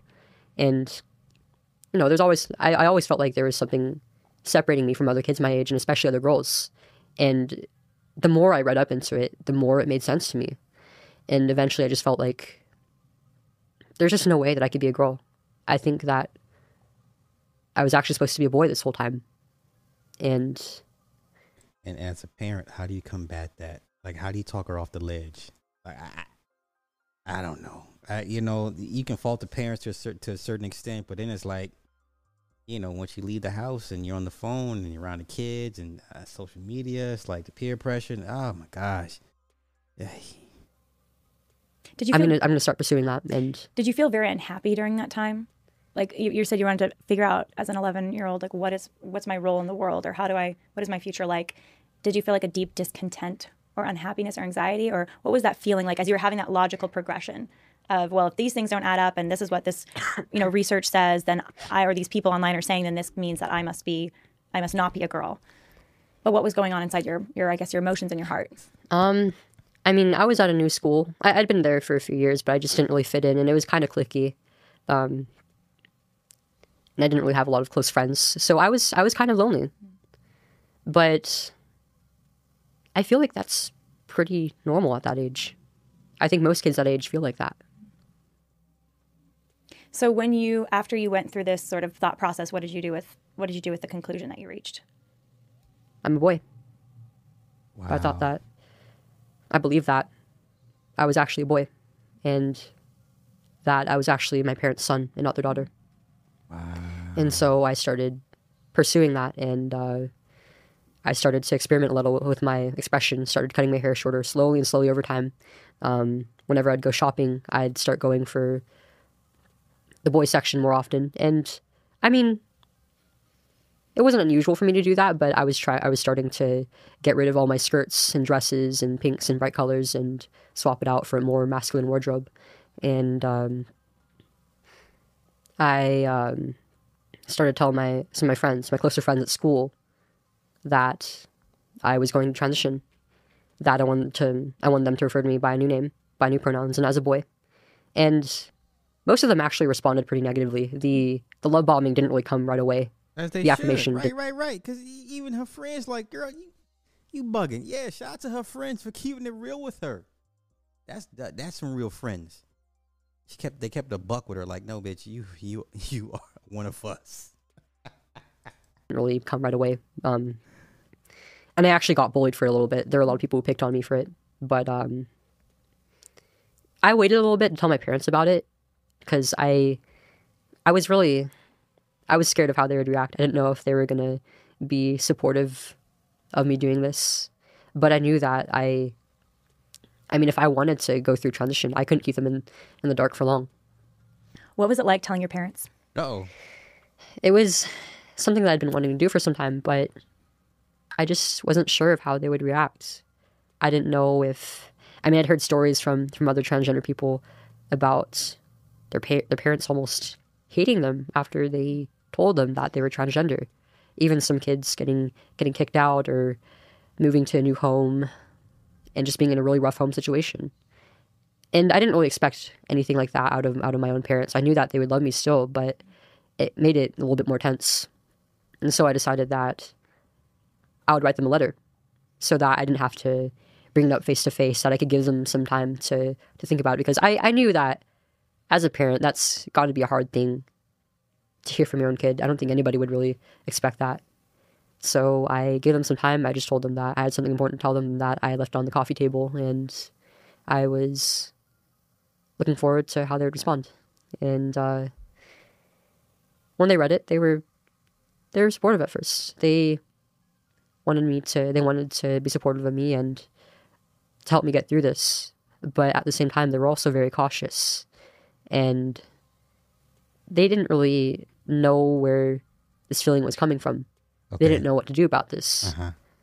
So they decided that, we're not experts on this, so we're going to get a professional involved instead, and we're going to get you a therapist. And did you go to a therapist? Yeah, I did. This was the first time you'd been to therapy. Yeah, I mean, I've been to a psychiatrist before as a kid, and gotten diagnosed with ADHD before, but not like a personal therapist or anything like that. Did you feel like you still had ADHD at this point?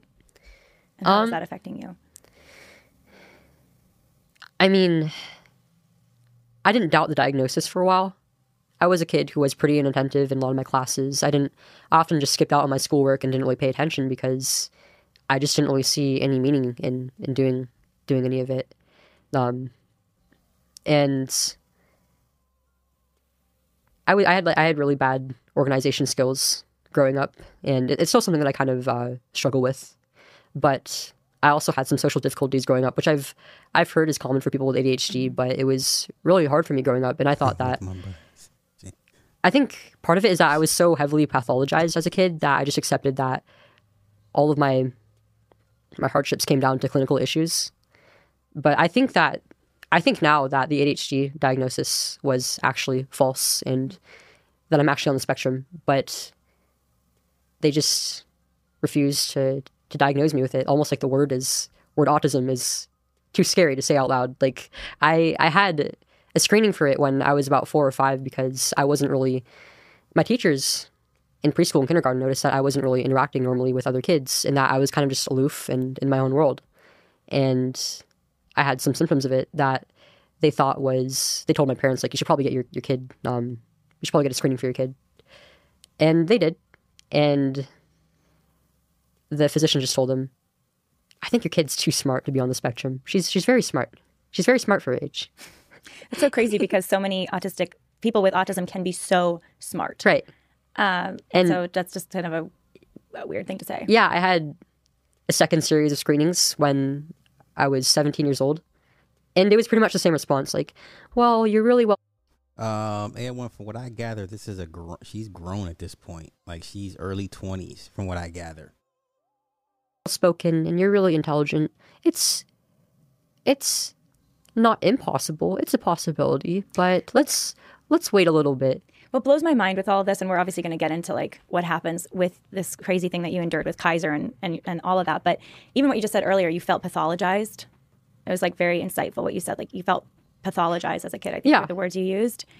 And I think our society is so unable to deal with just people that are just different. Like we have this expectation of the way you have to be. So if you just act different socially, because I grew up homeschooled. I grew up as kind of like, a nerd among nerds. My dad, my mom jokes my dad might be on the spectrum, things like that. And it's like, I don't know if that's a joke, but he's just highly bright and a little bit, interacts socially just different than other people.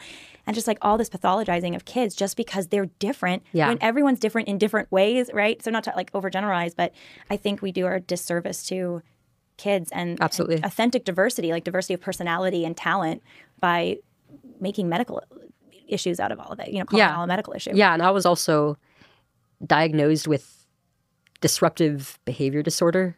What does that mean? Well, for me, I mean, I really struggled with making friends, and I was getting bullied quite a bit in elementary school, and I would often take it out physically on my bullies. I would often hit them, like push them to the ground, like throw things at them. I would often throw tantrums in class, and I didn't really know how to emotionally regulate myself, and I would take it out externally, I guess. How old were you? I was, I think, like 5 to 8 years old. Hey, listen, man. Okay, we're going to stop it here. This is part 1. I can't right now. This is part 1. We will continue every day until we hit the end of this interview, because this thing is an hour and 49 minutes. We got 20 minutes. We knocked out 20 minutes. We will continue this part 2 tomorrow. Listen, you know what? I don't know. Some people are just hell-bent on learning things the hard way. Yeah, you can fault the parents to a certain degree, but I don't know. I don't know. Shit. All right, let me cover this last story. What's my Cash App? My Cash App is... Wait, where is it at?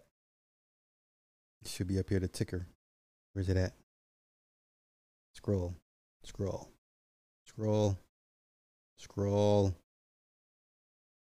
damn it. Can I put it up there? Is it not up there? There we go. Cash App is the $ /super/75. All right. let's get to Dr. Dr. Rashid Buttar. Dr. Rashid Buttar passed away literally a couple of days ago. Okay? Why am I talking about Dr. Rashid Buttar? Because he was one of those guys, those good doctors that were like, hey, this is not what it is. He died on May 18th. Okay? His final interview was it the day before. The day before. He gave his final interview the day before. This is wildness. Let's go. You know, I went through a very difficult personal health challenge a few months. I was in the ICU. I had been poisoned with this 200 times the amount of what's in the vaccinations. And I've said publicly, you know, you'd have to shoot me in the head with lead, i.e. a bullet, because I'm never going to take the vaccine. So I was actually intentionally poisoned. And part of it was, I believe, right before that or right after that CNN interview. But regardless of what happened, the message I want people to know is remember the importance of exercising free will. And then also as a default, as a backup, slow down and remember that God is in control. Okay. That he gave that one day before he died. Literally, that man looked and sounded pretty well, right? For a man that's going to die 24 hours later. So, hey. Okay. Let me see. Okay, deeply saddened. You know what? Just go ahead and just look him up real quick. Rashid Buttar.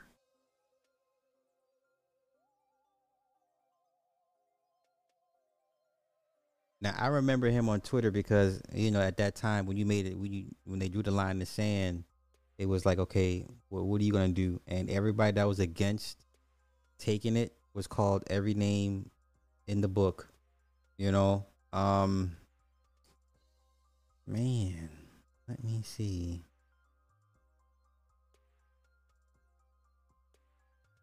Yeah, Huntersville, North Carolina. Now, mind you, he was no slouch, no dummy. Like, you know, he knew his stuff. Damn, get out of here. All right. Yeah, medical director for Centers of Advanced Medicine. Let's see. Here since 2017. He had hosted the round table a couple years ago.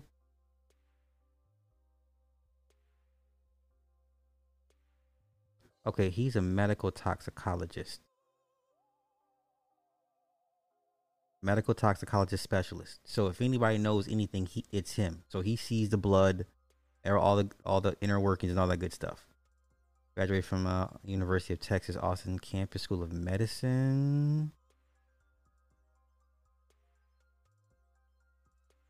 Okay.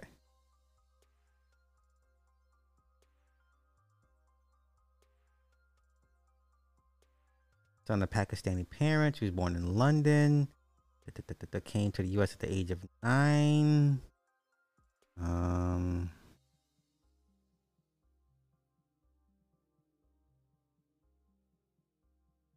Okay, so he's been criticized for using chelation therapies. So he's one of those guys.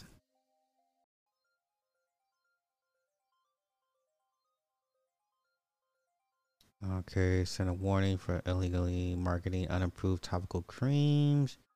Okay, then they disciplined him after receiving 2 complaints.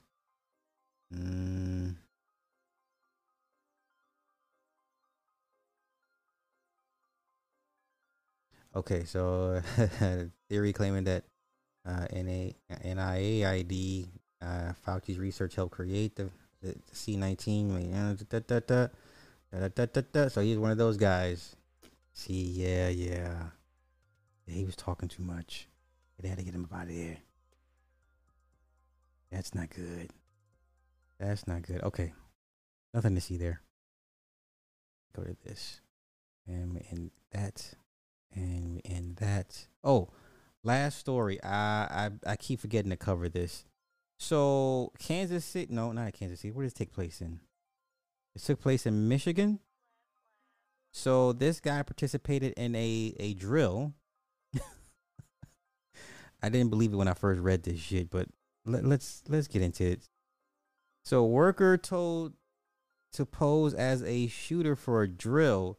Then the cops hold him at gunpoint.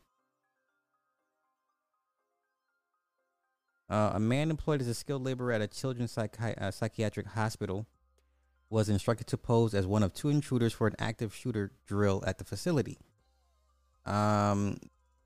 Didn't know what the hospital staff with children under their care, and the police had no idea it was a drill that day. Woodruff was unaware employees were fearing for their lives and frantically calling 911, telling authorities that two men armed with AR-15s were inside the building. He was soon feared for his own life. So they set this man up.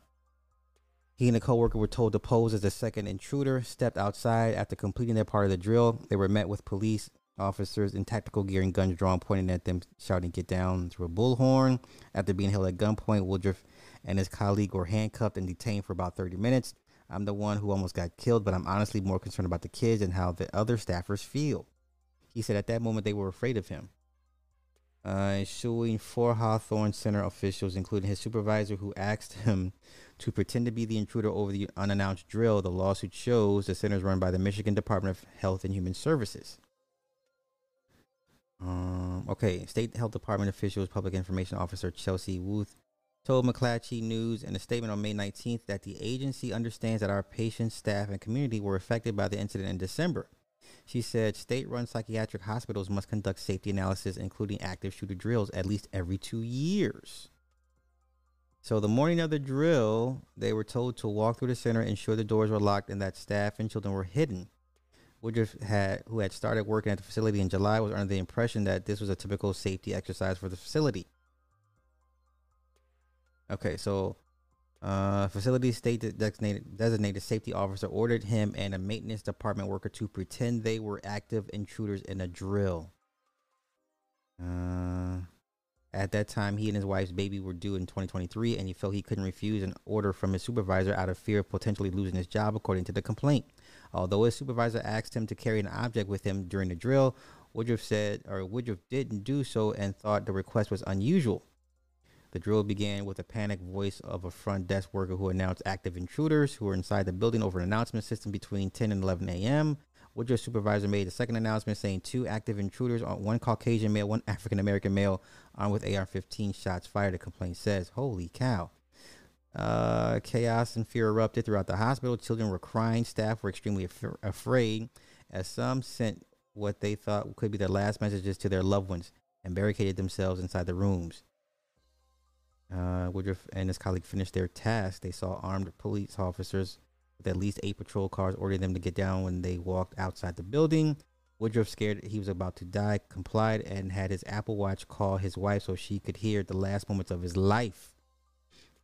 Ultimately, the officers frisked and handcuffed his colleague and then ordered Woodruff to get up before searching him. Woodruff tried telling officers he was an employee, but he was handcuffed and detained. They call it a surprise drill that was unannounced, according to the release. Now, the Michigan Attorney General's office is reviewing the incident. The matter was referred to the office by Michigan State Police for review of possible criminal charges. You think? State police are investigating the active shooter drill, and the Attorney General's office will make any possible charging decisions. Meanwhile, the drill left Woodruff with trauma, and he regularly experiences emotional distress, including panic and anxiety attacks.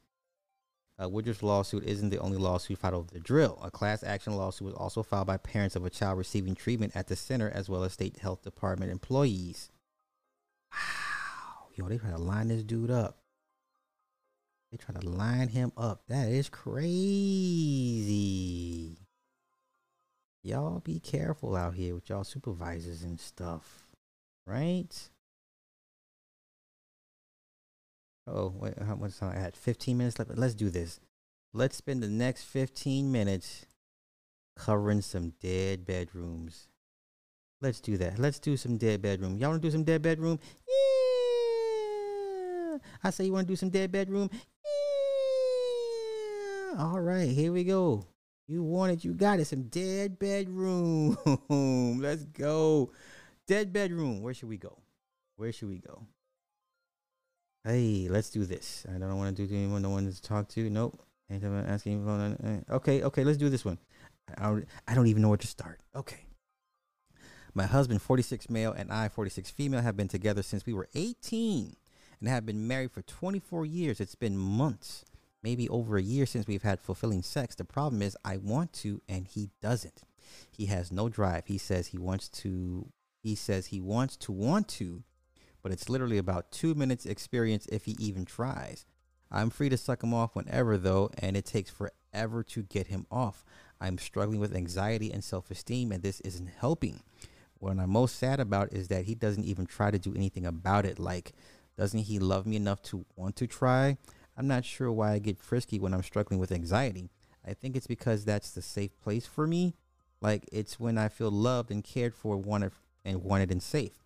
I tried talking to him about it, the lack of sex, and he just makes the same old speech. We're not young anymore. We're old and fat and tired. All true. We've got 3 kids, 2 dogs, and we're never alone. But it's not that, because we do find moments of alone. I just don't think he wants me, and I'm devastated. I feel like a nympho and the one rejected. I'm a sure thing, and that's not enough anymore. I'm the sexless innkeeper. I just needed to vent. Not interested in going outside of my marriage, so we'll be ignoring all messages I'm now getting. Listen, people willing to help. People willing to help. That's wow. Okay, let's do this. Let's do this. General advice, long time dead bedroom. My husband and I have been together for over 20 years. And what started out as a passionate relationship in our 20s quickly tanked after I went on meds for depression and completely lost my libido. After a year or 2 of duty sex, I stopped because it felt disingenuous. We spent years in a cycle of guilt, mine, rejection, frustration, defensiveness, him, and sexual efforts on both our parts, always feeling like bad timing and often ended in tears. He had a lot of anger due to this situation triggering some abandonment issues as well as some childhood sexual abuse in the mix. And he was really bummed that we couldn't connect on that level of physical intimacy. When I offered that he could be with someone else, he refused because he said he wanted it with me. Even as my libido returned, I didn't really feel safe with him due to his anger and defensiveness, and it was so hard to get through the baggage of our dynamic around sex. We eventually stopped trying. A few years ago, he had an affair in the midst of a personal meltdown, which caused a much-needed rupture in our relationship. With the help of lots of therapy, individual and couples, our relationship got so much healthier. Our communication is much better, we're more loving, and we just really, really like each other. We laugh a lot and find each other interesting. He's told me many times he plans to spend his whole life with me. Thing is, we still don't have sex. Or even really make out. We can be affectionate, but it never gets sexual. I'll try to kiss him sometimes, and he won't let it go on for long enough to build up anything. I've mentioned it gently, I'd love to kiss you more type thing, and he agrees, but it doesn't seem to help. I think we're both a bit gun shy after so many years of defensiveness and rejection, and we just don't know how to be with each other that way. Even though we're great at talking through other relationship stuff, sex isn't really in the dialogue. It's almost like we're too shy to go there. Lately, I've been definitely craving sex and feeling eager to explore this part of my life that has been in hibernation for so long. I do think about doing that with others who I don't have the baggage with so much easier, hotter, but our bond is too important to me to risk. Plus, I know ultimately it's something we could really benefit from building together. I'm wondering if anyone relates and could offer some advice about how to encourage introducing more physicality, sensuality into the relationship without putting pressure on it. I think we've dealt with so many things that were blocks in the past, and I have hope that we can get there, just not sure on the best or any approach. What? I'm just going through these comments. I'm just going through these comments. I will never be in a sexual relationship. Y'all just be roommates. Hey man, I'm just saying, never say never. You got PhDs that come here that are down the street we're in the very same predicament. So, never say never. Like it'll never be me. Shit, listen, life happens. Life happens. I'm out, fam. No dead bedroom juju for me. I can't stand you. This is hilarious. Okay. If I'm depressed, I'll rather eat some edibles, smoke a blunt, and eat some snacks and go to sleep. Tomorrow will be a better day. I can't with y'all. All right, let me see how much time I got left. 10 minutes. 10 minutes. Uh-oh. Let's do this one. The sadness is overwhelming. We've had sex once in the past 6 months, but she, 32 female, wants a second child and has brought it up multiple times the past year. Our first child is now 3. I, a 34 male, am sure if she understands how the whole thing works, still, like sex, is required to have a kid. Shit. But I don't know if I want a second child with her when our sexual relationship is dead. We were normally once per month, but the first 5 years of marriage, which at the time I thought sucked bad, but just enough to keep me from going crazy. And then we had our first child, and it went over a year from the day of conception, which I understand now it's becoming normal for 2 to 3 months in between. And right now it's over 6 months. And whenever it does happen, I feel that she thinks she's just doing me a favor. And there is no desire or passion. She doesn't have an itch or need like I do. I'm depressed, resentful, lonely, and craving intimacy of any kind. We've had the talks. I've made the playful hints and flirted, planned date nights without our child. I've tried everything. I've considered finding it elsewhere, but it's impossible to find at my age, and I don't have the time for the bullshit. I'll keep my comments to myself.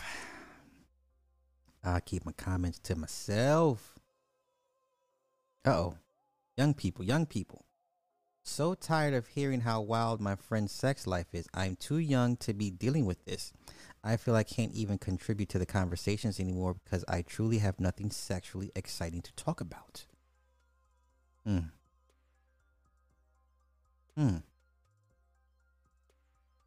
Okay, let's do this. Suggestions on if it's okay to ask my partner to try maca root. My partner and I used to have quite an active sex life. About a month ago, her SSRI dose was changed and she noticed a huge benefit to her mental health, but it's killed her libido entirely. I have brought it up to her in a healthy manner and have not been pushy or manipulative about the lack of sex, but I'm getting frustrated and have looked into some supplements that might help. Maca root has been used in studies specifically for women whose libido has been lowered due to SSRI use. Is it wrong of me to suggest this, or is it a fair thing to ask of her? Okay,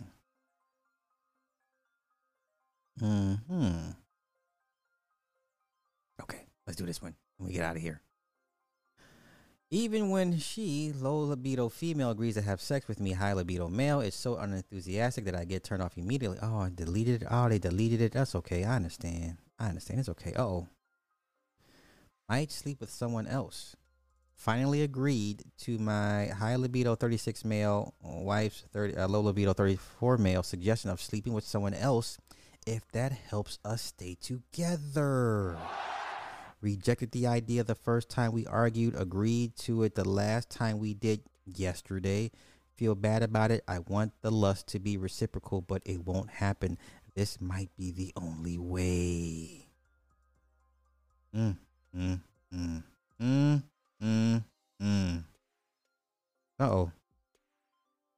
This sounds crazy. Okay.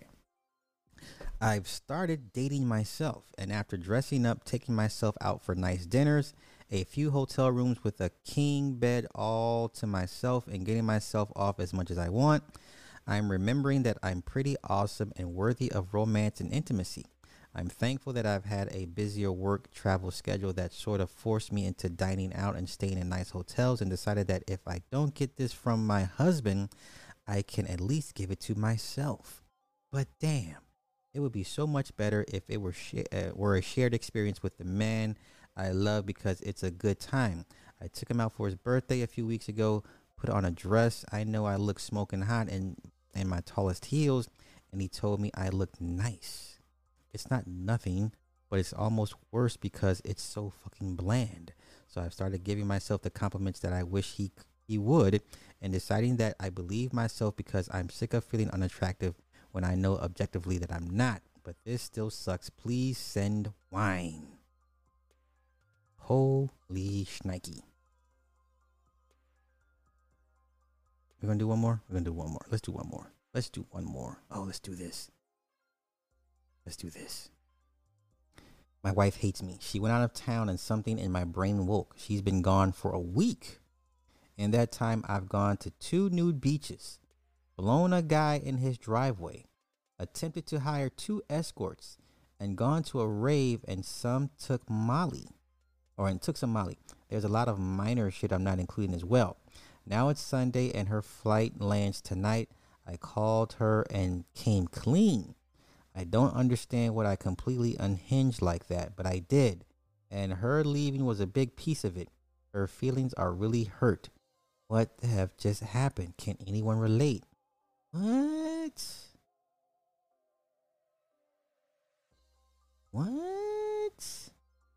Wow. Okay, that was kind of short.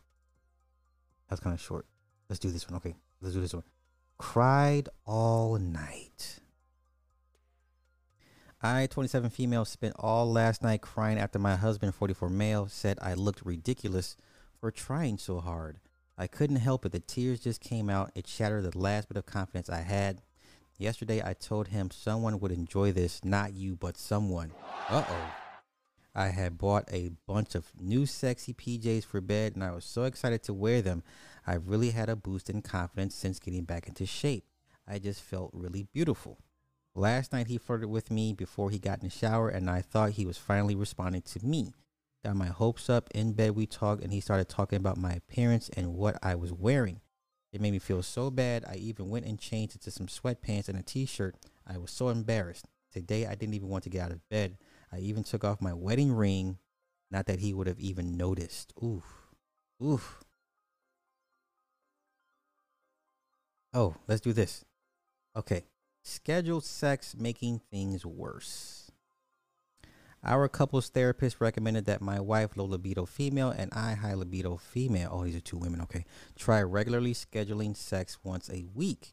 I was dubious going into it because we have tried this before, and because my wife has a vulvodynia and frequent UTIs, sex is frequently off the table for pain and health reasons. What this has turned into is a regular day when we get in bed and cuddle, and then she springs on me that she's not feeling up to it. She offers to get me off, but honestly, I can do that better and more satisfyingly by myself, and the duty fingering she does isn't very pleasurable anymore. I'm not chasing orgasms. I'm missing the deep connection that comes with my partner after enjoying pleasuring each other. But even when she's feeling up to it, sex usually means using a toy on her and not touching her at all. It's extremely clinical. I feel like a jerk because I know she is often in pain, and I completely understanding that it means sex just isn't possible sometimes. I don't want her to hurt.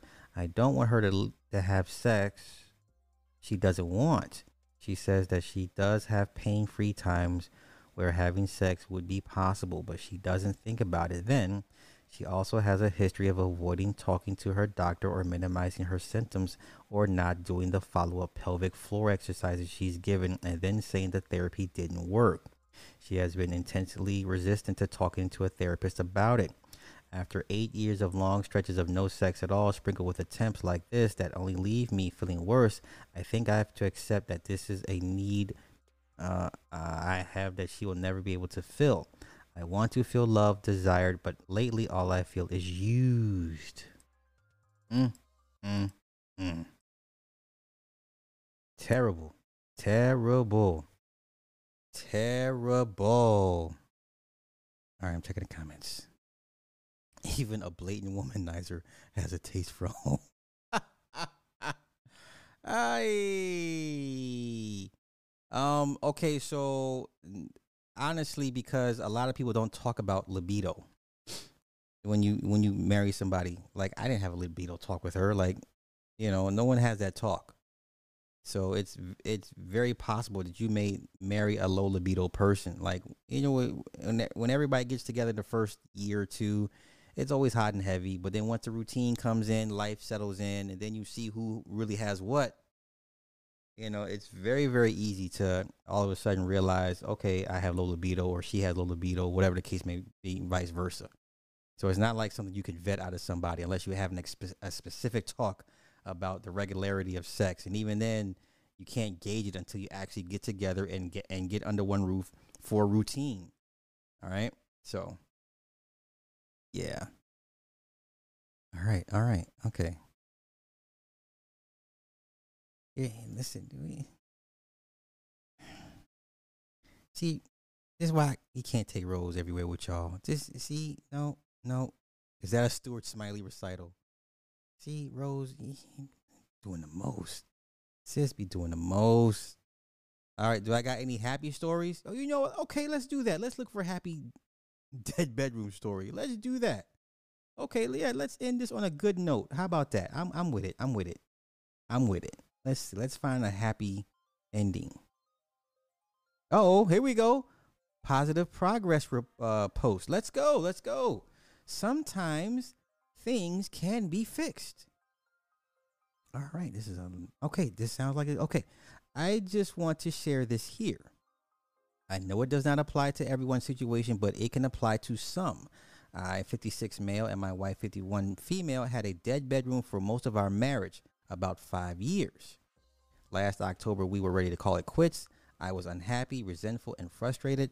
I saw an attorney and was having divorce papers drawn up. The day I saw the attorney, my wife asked if we could talk. We had an open and vulnerable conversation about the relationship. I decided to put aside my resentments during the conversation. This allowed me to really listen to what she had to say. It also allowed her to feel comfortable enough to tell me what she felt. We really did not even discuss the sex, just the things that were causing our lack of deep connection. She pointed out things I was or was not doing that were part of the problem, and also took responsibility for her own problems that were also part of the cause. I agreed to work on my issues, and she agreed to work on hers. I took sex off the table to help provide a better environment for us to do this and to make her feel less pressure. Now, I know these guys like to have this whole, you get married for instant sexual access. That is not the case anymore. You know what I'm saying? But let's continue. We had one advantage that many do not have. I work away, so we are only together on weekends.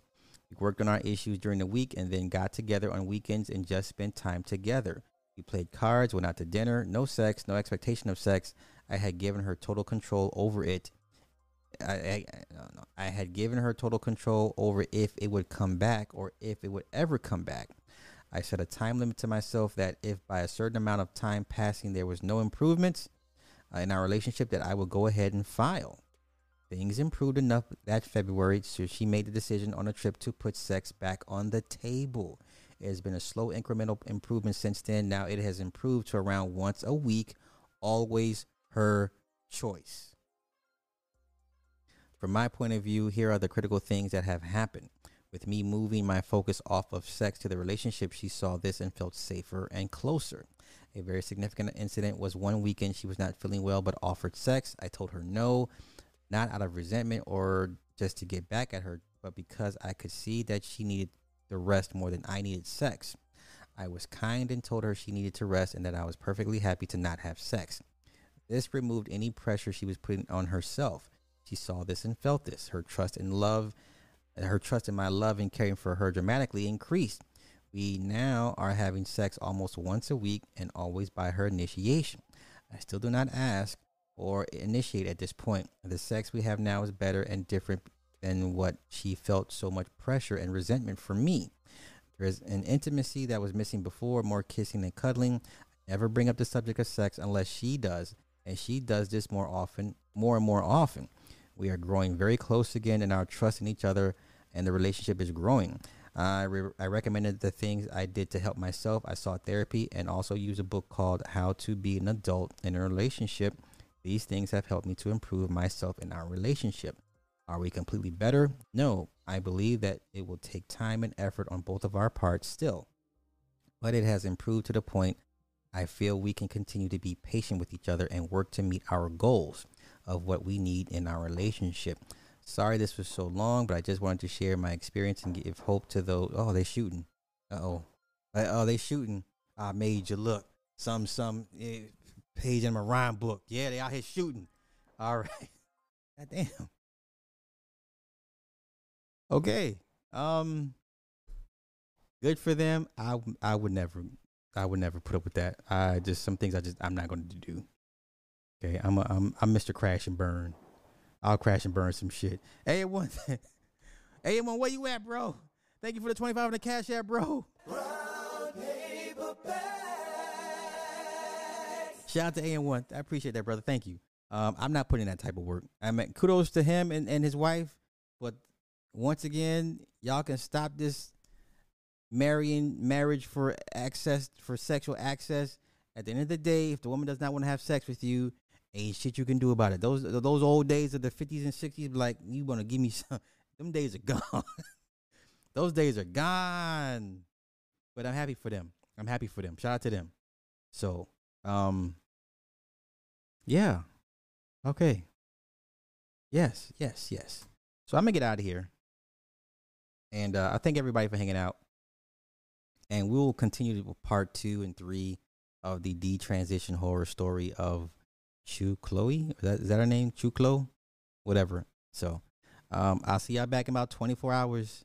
Y'all have a good night. Peace. That's a firework. Okay. Y'all have a good night. Peace.